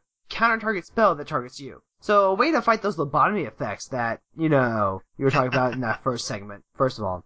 2. Right, I'm going to just cap you. Nope, Dawn Charm. Oh! Yeah. Also stops the villainous wealth. Oh, or as, some of us like to call it, the Nemesis wave. So aside from What being... did you call it the first time? The Velna's Wealth? Villainous wealth. Villainous. Oh, I'm like, what the fuck is a Velna's Wealth? That sounds metal. Shit. But I don't know what that is. It's the Sultai card. You pay X... Well, now I know what it is, but... Alright, so Dawn Charm. Aside from being a fog, and beside being a corner case counterspell, it also has regenerate target creature. And that's relevant, especially when you play a group that has a lot of board wraths that aren't necessarily Wrath of God, but more Day of Judgment, which just straight destroys the creature. It matters for, spot removal like Terminate, Doomblade, also just for blocking and attacking, like, you had a bad attack, or you had to, block. There's a lot of instances where I'll use Dawn Charm to protect Noyan Dar, or the Mondstadt Mentor, or Talrand. And it's so funny to have them think that they've gotten around, a counter spell where they go Abrupt Decay on, your land creature, and I just go, nope, Dawn Charm, and now he's 3 counters bigger. Dawn Charm. Actually, Abrupt Decay is non-land, so whatever. Correct. The point still is, even if they try and get around stuff with non-counterable instants and sorceries or anything like that, like a Supreme Verdict, I can still go, well, I'm essentially countering you because I regenerate my creature. Yes. Alright, instead that's Dawn Charm. Last round, guys. Clay. Alright. This one came out in the Commander 2015 sets, and it has affectionately earned the name around the shop Spider Fog. Arachnogenesis. 2 and a green, instant. Put X 1/2 green spider creature tokens with reach onto the battlefield, where X is the number of creatures attacking you. Prevent all combat damage that would be dealt this turn by non-spider creatures. So basically, it makes a bunch of spiders that can block, but they don't have to block because the combat damage is prevented. And then you can just hit them on the way back. Like, if someone goes infinite with Zealous Conscripts or some shit, and you're just like, well, your Kiki-Jiki's tapped after you made infinite dudes. I'm gonna block all of your dudes and then kill you. Yeah, Spider. It's even better when you have something like Blood Artist or Soul Warden out. Oh, yeah. Well, I guess the Soul Warden wouldn't be as relevant in that scenario, but, you know, Blood Artist. All those and then, die. But the way that I've seen this played is in Izuri Claw of Progress decks. It basically just says, I'm in a fog and get like 10 experience counters. Because all of those spiders will trigger. Hee Yeah. Alright then. So, guys, I think Mark's gonna wrap us up. Yes! With another creature that is not Spore Frog, or Herbie Frog, or Kami the False Hope. Frontline Strategist is also a 1-mana white creature that is a soldier, and this card only works for soldiers, and you're going to say, Mark, this is a niche card. And I'm going to say, shut up, it goes in a soldier deck. So, when Frontline Strategist is turned face up, because it is a morph creature, prevent all combat damage on non-soldier creatures would deal this turn. Fair. It is fun. Twice. I approve. Alright then. So, guys, that's I have it. a couple of honorable mentions. Oh, you want to do honorable mentions? Yeah, we can do Honorable mentions that are not actually fogs, but are really funny niche cards. So, Curtain of Light and Dazzling Beauty have this awkward ability where you can only cast them during the Declare Blocker steps, but target unblocked attacking creature becomes blocked. So it basically says, fog that guy. Of course, if they have Trample, they'll still trample over. And then Curtain of Light draws a card immediately, Dazzling Beauty draws a card at the beginning of the next upkeep. My favorite one, however, is Flash Foliage. Costs 2 and a green. Put a 1/1 green Saproling creature token into play, blocking target creature attacking you. Draw a card. So, basically all 3 of these can be used to deal with creatures that can't be blocked. Because Flash Foliage, I don't believe... well, now that they say can't be blocked, instead of unblocked, that's awkward. Pretty sure it still works the same way, though. Yeah, the Saproling token is blocking the attacking creature even if the block couldn't legally be declared. Right, because you didn't declare a block, the card made a block. Yes. The funnier thing about the Dazzling Beauty and Curtain of Light is if you have, say, a Konda, Lord of Eganjo, with Trample, you can use it to trigger his Bushido to make him bigger, and then punch them even harder. Bushido. Yes. What? Bushido was the samurai ability from Kamigawa. Whenever the creature blocked or became blocked, it would get a boost in power and toughness. Yep. So Konda is a 3/3 with Bushido 5. So if you give him Trample, like say Loxodon Warhammer, so he's a 6/3, you attack with him, you use Curtain of Light to make him blocked by a non-existent 0/0. You're then punching your opponent with an 11/8 with Trample and Lifelink. It's just funny. It's just very funny. Well, if we're talking about like honorable mentions, what is that white enchantment? There's a white enchantment that if you put it on a creature, allows your creature to block all creatures. I forget. Oh, something authority? Cards like Palisade Giant and Pariah can also do that. Stuff that stops the damage from actually hitting you. Yeah, they're not actually fogs, but they kind of are fogs because the damage is going other places. The original Gideon Jura would also qualify as a honorable mention because he can basically tell people to come at him as opposed to coming at you. Come at me, bro. Alrighty then. So guys, I think it's finally time that we take things out to the outro.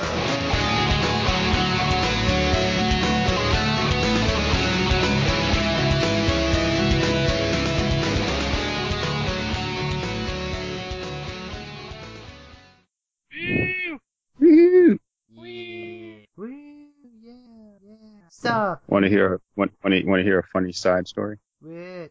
A friend of mine hit me up with an a text message about like 2 weeks ago.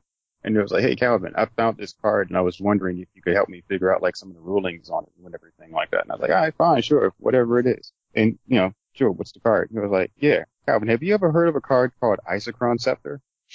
And then he proceeds in the text message to try to explain to me what an Isochron Scepter is and how it works. And asking me, does this card work with this? Like, dude, you have no idea.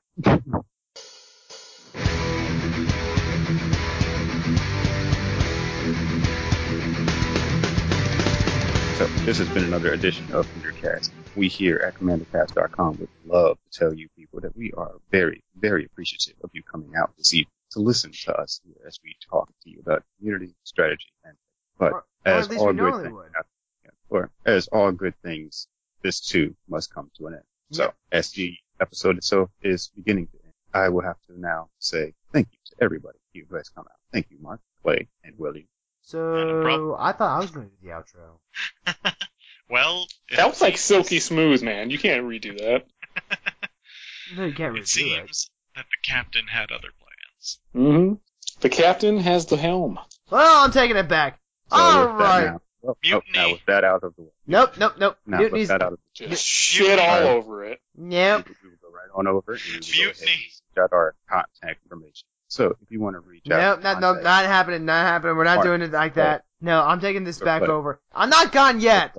So Clay. Alright, guys. This has exactly been episode 251. I'm going to go ahead and thank all y'all for coming out today. Calvin, thanks for being here. William, you do realize I do still have editing power. I can just cut you completely off. Go ahead and try. Clay, Mark, exactly. Tell the listeners here how they may be able to contact you in the future. Clay, would you like to let the listeners know how they can be able to... Where's the energy? Where's the fire? Well... I like it. He's like doing it NPR style, man. If people want to get in contact with me, they can find me on Twitter, Reddit, or Gmail at EDHPanda. My girlfriend and I have a joint Twitch account that also has an accompanying Twitter profile called Pandalpaca. Unfortunately, the internet at the place that we are this summer does not like streaming. I tried it once, and everything looked fine on my end, but apparently nothing was going through to the other end. So, unfortunately, we will have to put our streaming on hold until we move into our new place in August, because apparently Frontier Communications sucks, and our 2 megabit down speed is the fastest available in our neighborhood, even though elsewhere in the area code they have up to 60.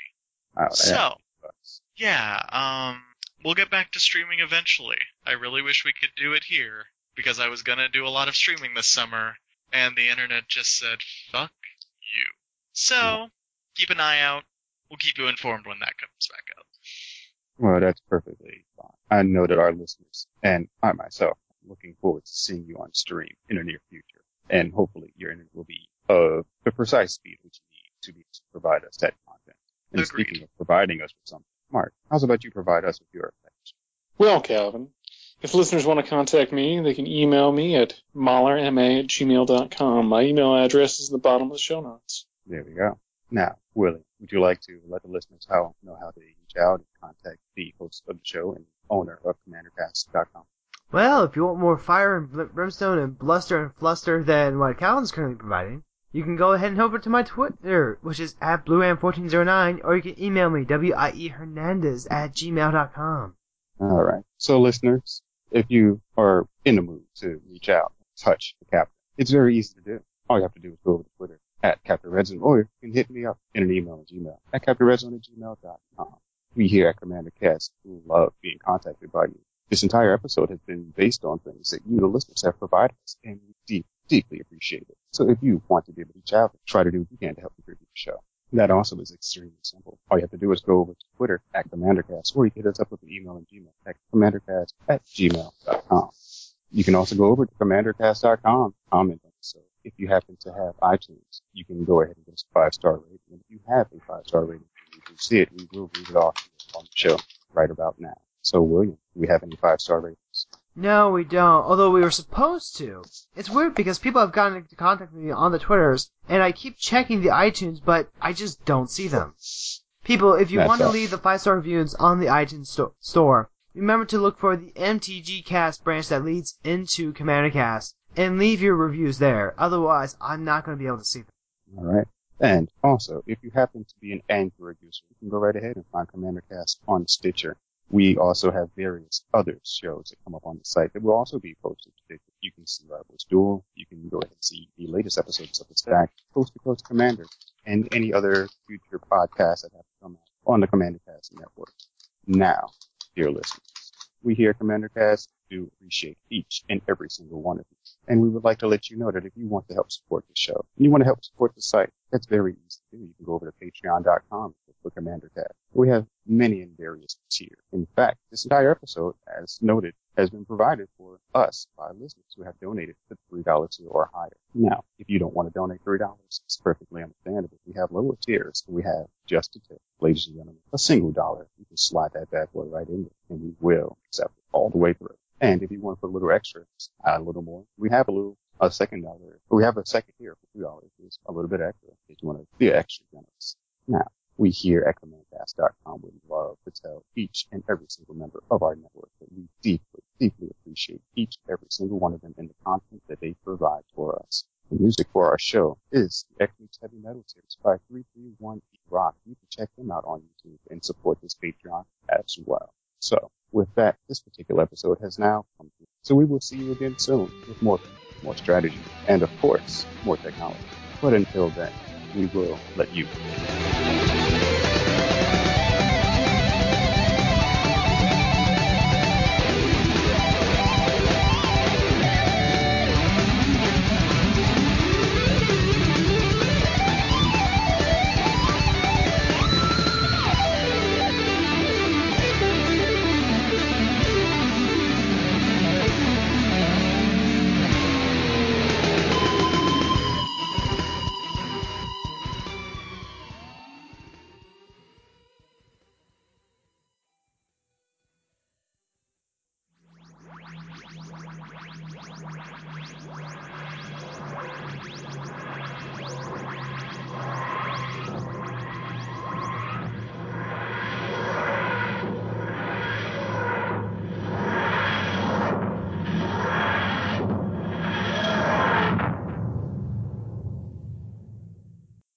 There was no energy to that whatsoever! What the actual hell? But I'm doing what I can to soothe the lips. I want them to feel deep inside their ear holes. Feel me? I know you. Just like that. Just take that earbud, just a little bit close. Just a little close. A little bit close. Yeah, now you can hear. Oh, how's that feel? You feel the vibration of my voice as I whisper inside, deep inside your. I am now uncomfortable. Yeah. I just wanted to put my hand up and say that. Like, pause, stop, everybody. Nope. In the Sorry. No. I have reached my comfortable limit. I am overloaded with sexual innuendo and wish it would stop. Okay. I mean, you need to get your fix somehow, Mark. You're not in school anymore. I am now doubly uncomfortable. Oh man, that was okay. So, gentlemen, now that we're officially in the Dangly Bits episode, Dangles. what do we have to talk about this particular week that you gentlemen have been participating in? I say participating. Well, that's all. The biggest thing is probably the reason why we didn't record the past couple of weeks, which is Origins Game Fair, which was really, really awesome. We packed everything. So we were the official vendor for Bushy Road, which meant that we weren't. Damn it, William! I thought you were going to say we packed it in. No, we were packing it into the truck. So No, he stopped. He stopped just short of saying it, so I couldn't edit it. But he said it again, so I can now say I can edit that part if I choose. So we weren't actually allowed to sell like Magic or anything else that we actually sell at the store, or some of those Splendor board games that we wanted to move at Origins. But we did get to move a lot of Bushy Road products. So Tuesday was basically a packing in day. It took us like 5 maybe 6 hours to get everything packed into a U-Haul, which I had never driven a U-Haul before, but there's a first time for everything. I got to drive the U-Haul. I got to drive the U-Haul there. I got to drive back to the rental place. When we were packing everything up to bring back to the store, I had to go get the U-Haul again, bring it back. And, I didn't get to work every day at Origins. I was there Friday, Saturday, and Sunday. The Wednesday and Thursday I was at the store opening a new product because there was a new Vanguard set that came out that week. So we had to open over 6 cases, which is like close to 106 boxes. My fingers hurt after that. It took us a whole day to open all the products, a whole day to try and sort it as cleanly as we could. On Friday, Saturday, and Sunday, I actually got to check out, well, Friday, I wasn't working until the afternoon, so I got to check out all the cool stuff. They had a lot of cool game demos. Miniatures are getting really elaborate these days. Like, I saw one where they had biplanes on, like, these tall plastic sticks so that you could have, miniature airplane battles. They had the huge tables that, for their miniature ship battles. And these, to scale replica sizes of, like, farmhouses and cities and stuff like that, and I'm looking at these going, how long do these take again? Just, wow, those miniature things. But they also had a lot of really cool other stuff, too. I really wanted to try a lot of the game demos, but I was just kind of wandering around by myself, and I didn't really want to play with people that I didn't really know. If I had, like, 2 or 3 friends to do some of those demos with, it would have been a lot of fun. But that's probably something I can do with my girlfriend next year. I did, however, pick up a memento, and Mark, have you ever seen one of those spin rings? I think the life so. counter spin ring? Yeah. Yeah, it's like a ring that has like another ring on the outside, so you just give it a flick and it rolls. I got a D20 spin ring, and it's fantastic. That sounds actually pretty sweet. Yeah, like it gives me a little something to just mess around with when I'm feeling antsy or whatever. But it also means I can stop digging through my bag for dice every time I just need to figure out who goes first. There you go. That actually sounds like it would work way better when playing, like, the game of life. Because I hate that little spin ring in the game of life, man. The sucker never really goes all the way around. Yeah, I think it actually would be. And they come in, like, different styles, too. Like, I got a D20, but I'm sure they have, like, D6s and D10s and stuff like that. And then they've also got versions that have, like, a click. So you can use them as, like, counters. You can use it as, like, a very small life counter or something like that. They've also got one for, like, rock, paper, scissors. And then they've got another one for rock, paper, scissors, lizard, Spock. Which I thought was really cute. The thing for me is, like, if I had that, I would probably want to get 2 of the D20 clickable ones, and then you can put one on both fingers and use them to keep your life total tracking. That would be sick. But then what if you want to gain life? Then you just add another ring. Were you talking like wait, what if they had, I mean, I know this is even before I was alive, believe it or not, but like the old, like, Little Orphan Annie decoder rings, like from A Christmas Story?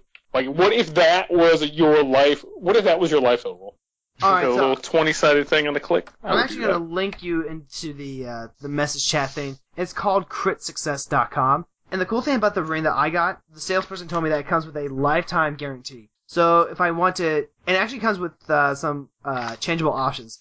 Like if I decide, like a few months from now, that I actually don't like this color, I can actually use a special promo code I got when I bought the ring, send it back in, and I can exchange it for a different color. Or if I need to get it, like, resized or something like that. Like right now, I've got on my middle finger, because that's the easiest way for me to flick it one-handedly.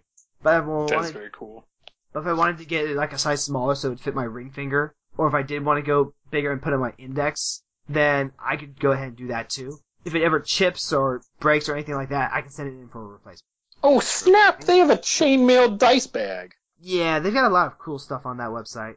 I would spend too much money on here. What William's really saying is that once this call is over, I'm going to be going to the site and finding some random stuff from it that I'm going to end up purchasing, and I'm going to come back and I'm going to tell William how much I hate him for giving me this site.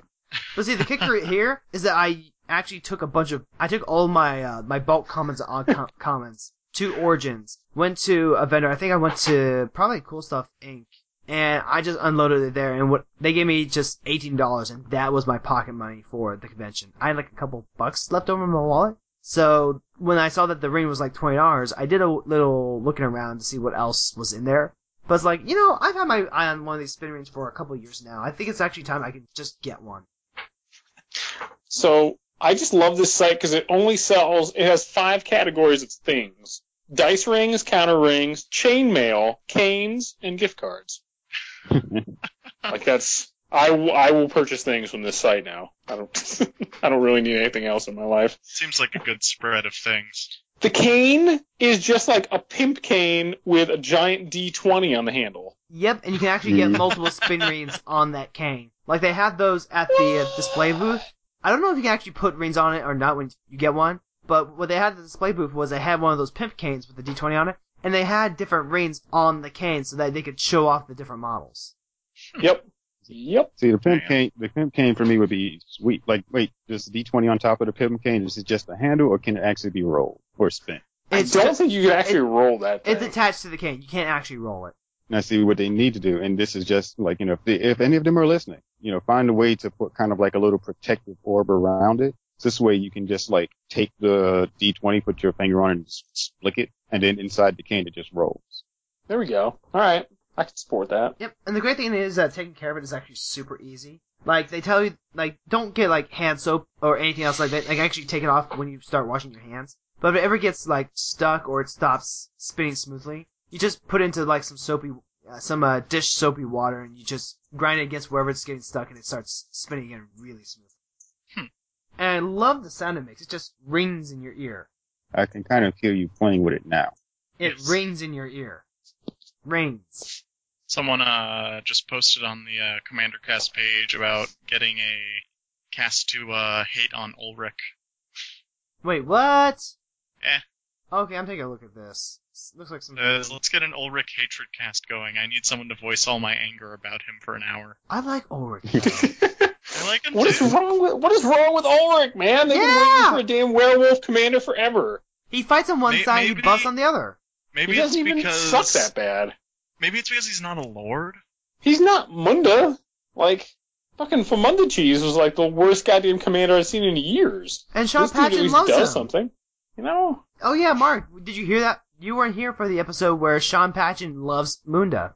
No. He does! No! Sean's like one of the smartest dudes who's ever been on this cast. Swords How can this happen? loves Munda. That's not, I refuse to believe this. I mean, he's one of the can't. smartest people on the cast, so he obviously knows something about Munda. I don't know, I think my head's gonna explode. I can't deal with that. I might have to, now I need to, but I don't want to go back and listen to that episode. So, Mark, what have you been doing with your summer? What have I been doing my summer? Paperwork, man. That's pretty much about it. I don't know. It's been super I don't think I could claim that any part of this is unexciting. I go to a lot of meetings. I file paperwork. And the exciting life of an English teacher, man. And then afterwards, he goes and hits up Netflix. Yeah. I do have to say, I have to wrap up Daredevil Season 2. I have not done that yet. I've only seen a couple of episodes, just because I actually haven't spent time at home. Yeah, there's that. Have to be a phone, William. But I have vacation next week. He's not going to use at all to watch any of Daredevil. No, I'm going to set aside some time. Actually, let's see. I have a support group on Monday, but I'm actually planning on going to a shooting range with a friend. He's going to teach me how to shoot. Sweet.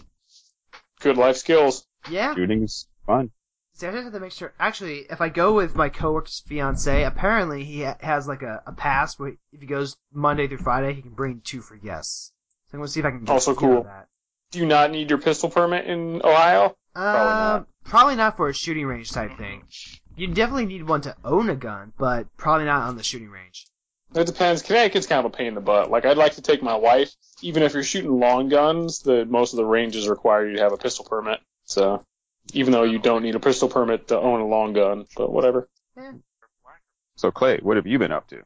Aside from playing Overwatch. I've been at home. Just been chilling out. Mallory has been visiting for a while. Been maintaining fish tanks like I was last year and the year before that, and playing a lot of Magic. But what Clay's really saying is technically he should be the host of the show because he's played more Magic than all 3 of us combined. That's like indisputable. However, I don't know if I am charismatic enough to take on the role of host. You never know until you try, buddy. It's less about charisma and just more about having people that you can talk to on a regular basis about stuff. Yeah. And things. And stuff. Alright, and Calvin, aside from the new job, what have you been up to?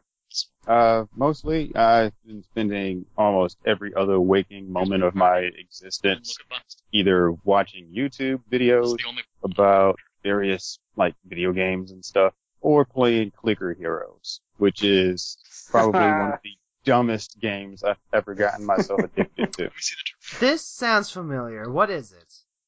Basically, there's a bunch of creatures that pop up on your screen, and you have to tap on the screen. And when you tap on the screen, it deals damage to them, and then they die. And then after they die, a bigger, more powerful, life-gained creature shows up. And you have to tap on him till he dies. And you repeat this process over and over and over and over and over This again. is the fucking cookie game! cookie What? game? Cookie game? Which cookie game? The cookie What about clicker. What about it? It's just like that. It's one of those stupid clicker games that you can't put down because you just keep clicking on to try and do like a thing, but then you can't, and so you spend like an hour clicking cookies. Yep, something along that line. Use characters.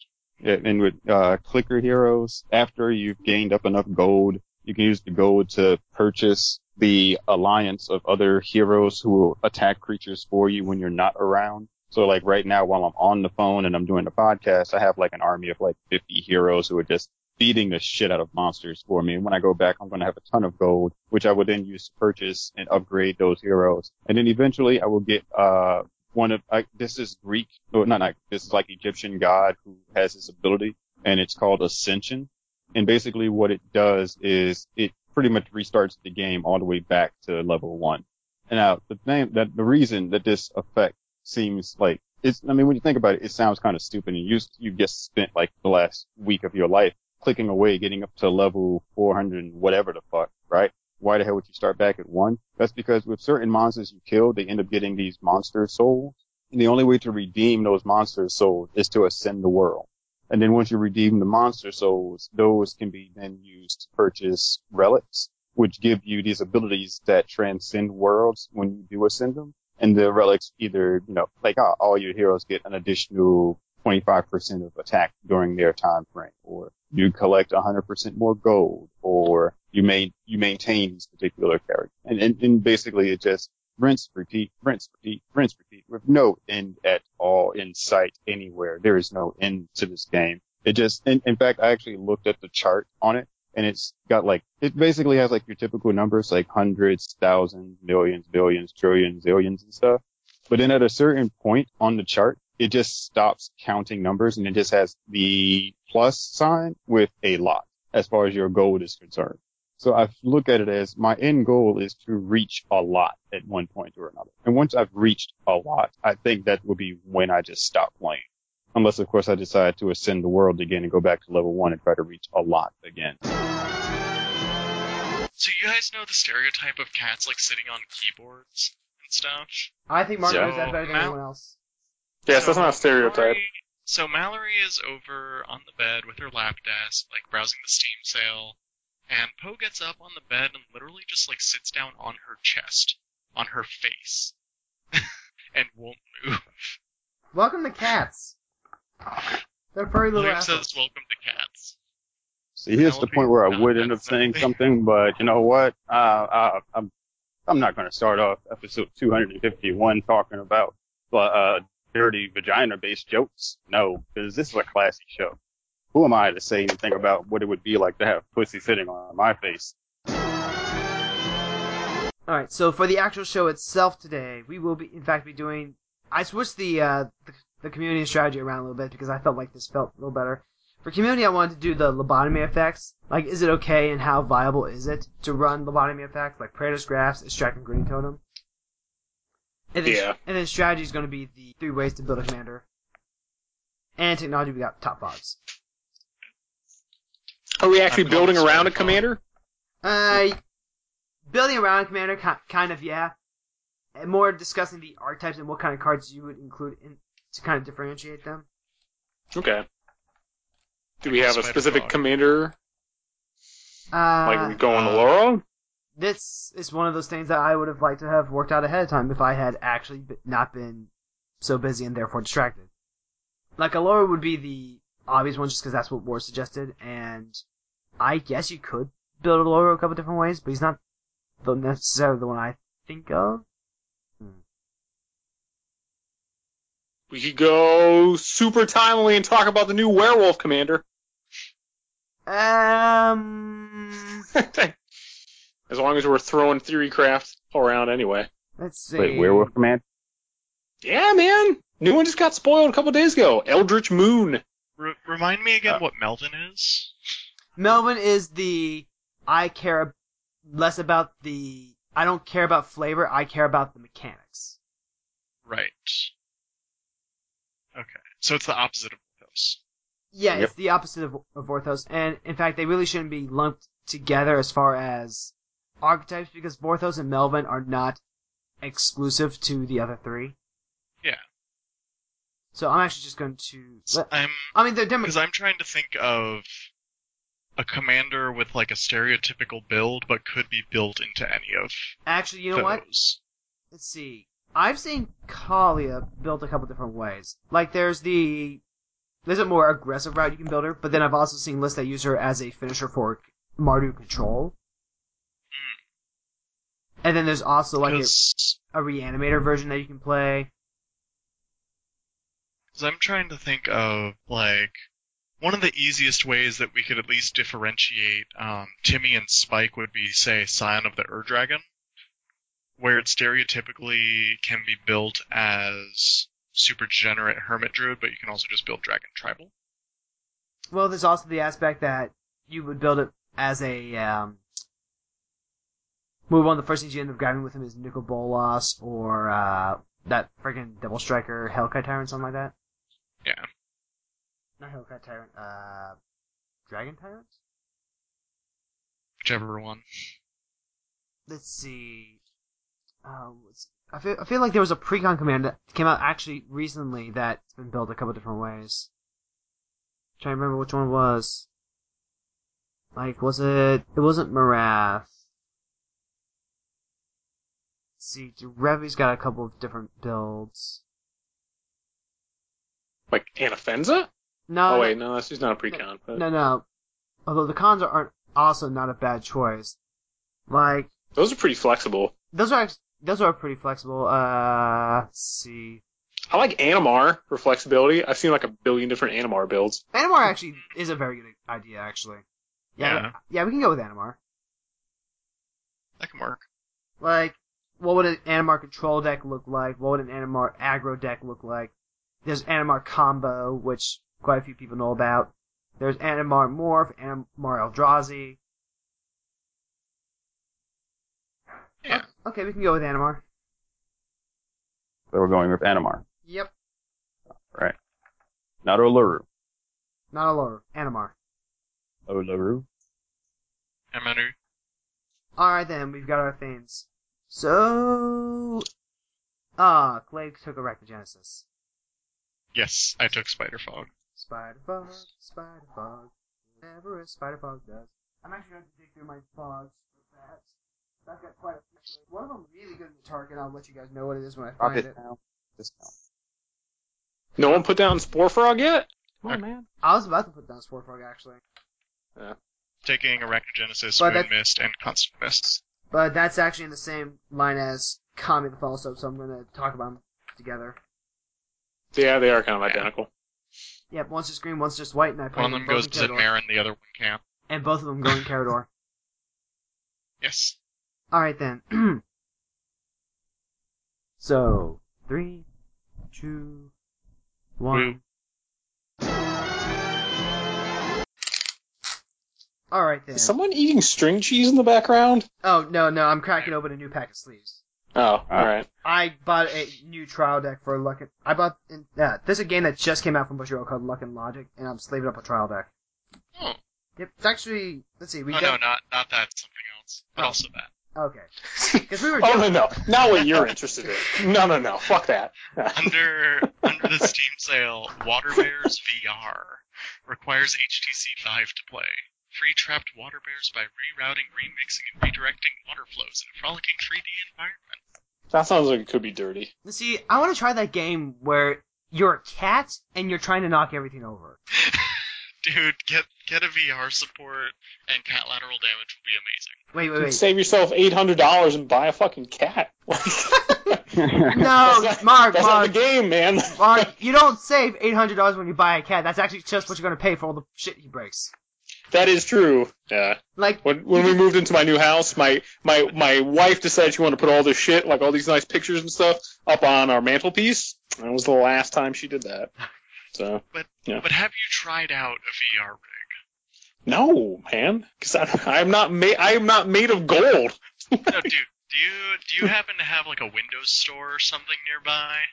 I don't think so. Maybe if I do, I have no idea. So. Because the one Google it. near my place has an HTC Vive demo set up, and it's really cool. Why am I always? This is where my fucking mind goes for that shit. I am always afraid that I'm gonna go right behind the dude who got pink eye. Like I'm always worried about that shit. It doesn't touch your eyes.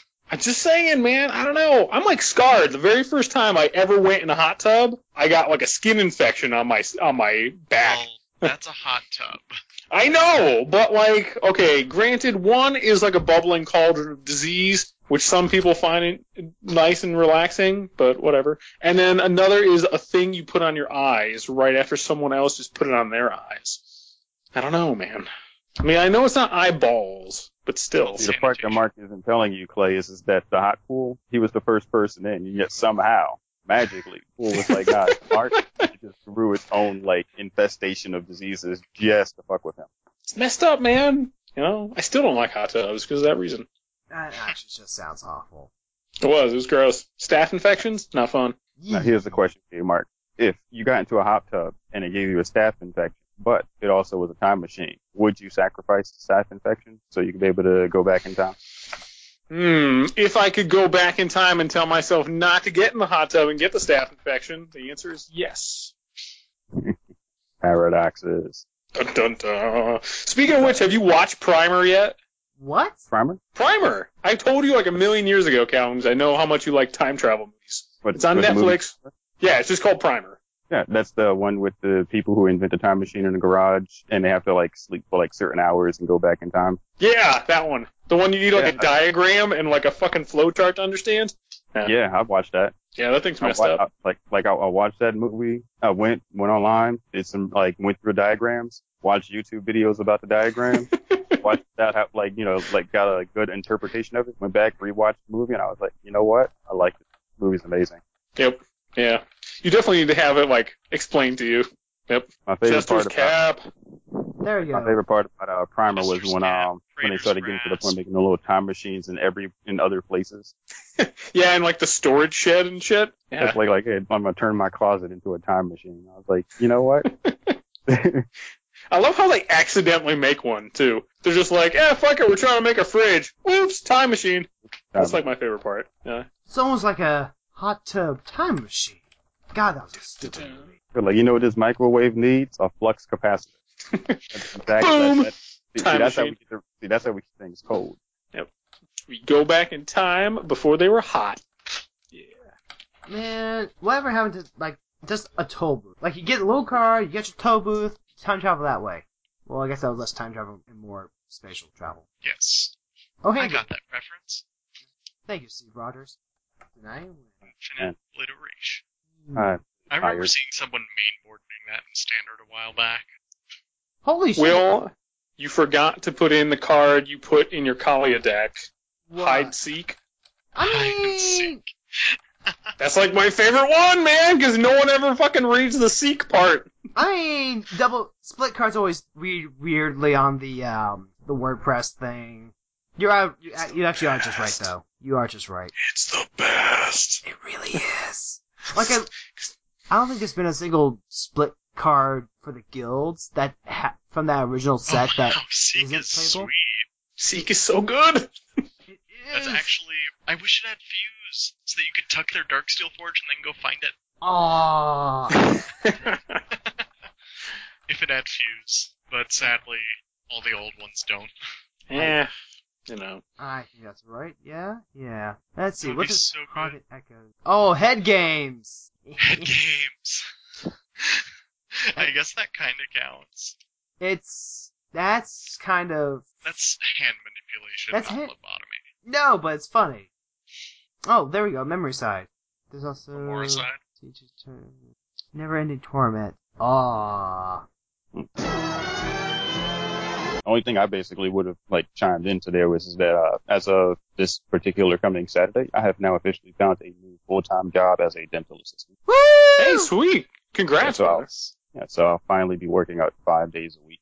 But more than like the 7 days you've been working now? Jesus. More than like the 7-something days you've been working now? No, like you've been gone for a moment. I was unemployed, gone, went to a temp agency, only working for a few days here and there. Life has hit me hard, in the ball. Brother. But that's all right though, because you know what? I could care less. I've got my job going. I'm gonna get my money saved up. I'm gonna get my life back on track, one way or the other. And whatever the end result of life is whatever it ends up. Because you know what? In the end, we all end up going to the same dirt plot anyhow. Except for me, because I'm going to be cremated and turned into water. Because I came in through birth and I'm leaving out through fire.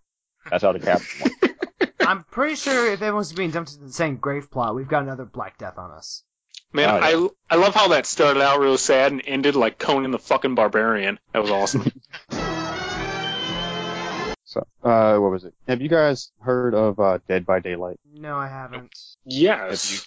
Have you heard of the new Friday the 13th video game that will be coming out soon? Yes. Okay. Now, here's a random dangle that I just kind of wanted to toss out there. Okay. With this, basically, William, Clay, and any listeners who happen to be hearing this that don't know, Dead by Daylight is a PC game where you can play on one of two teams. Team 1 is a single player, and you're a monster playing through first-person view. And it's your job. I think I have heard of this. Yes, and it's your job to kill the survivors. Team 2 is a group of regular human survivors, and your job is to restart generators, which is +1 equal to the number of people in your party. So if you're playing with 2 people, you have to fix 3 generators, playing 4, 5, and so on and so whatever it be.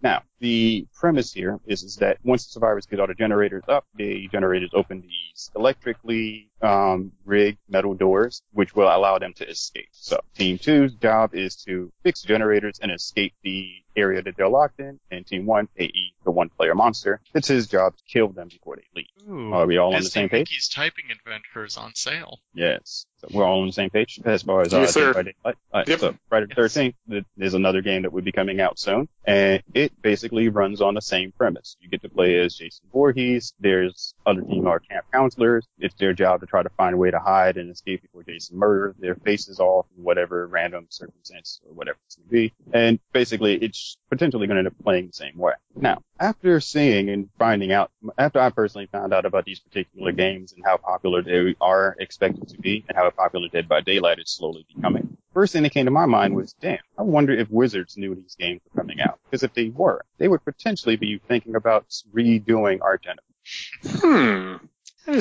I don't know. Arch Enemy, I always thought had potential. I think they fucked it up, but I think, it was it had way potential. too one-sided. Well, the thing I'm looking towards it as is if Arch Enemy were to take a hint from these particular games, it's not your goal to kill the Arch Enemy. It would be your goal to complete some type of task or group of tasks before the Arch Enemy kills you. Yeah, like have like, I don't know, like a Helix Pinnacle effect or something, like you win the game, X number of counters or blah, blah, blah, you know.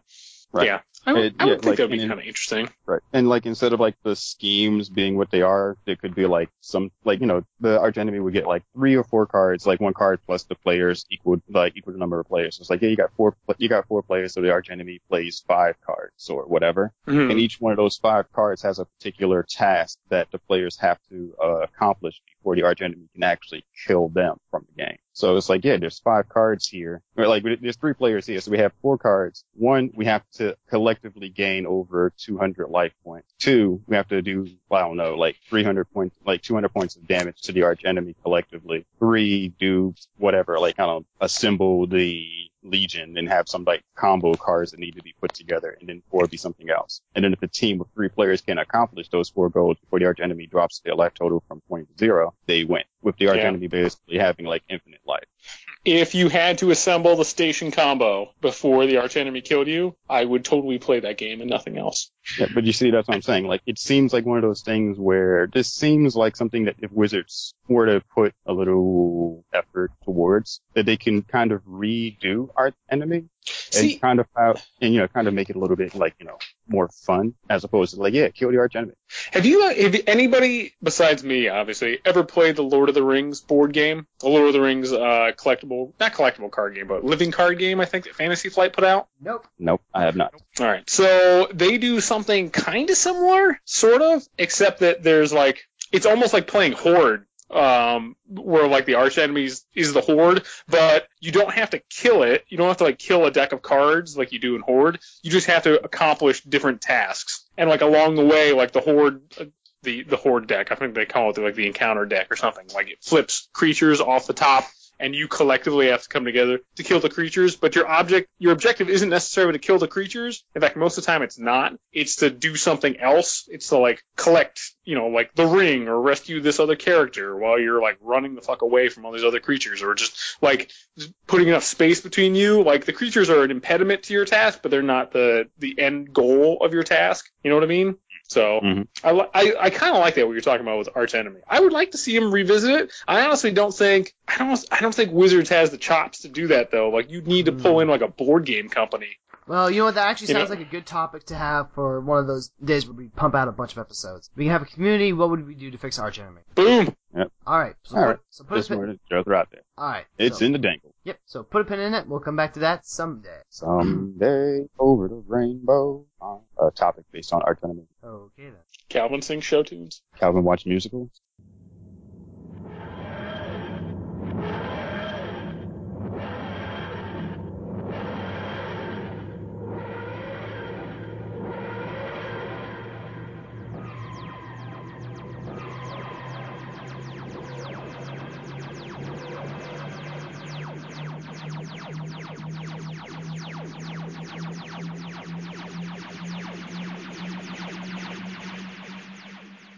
CommanderCast.com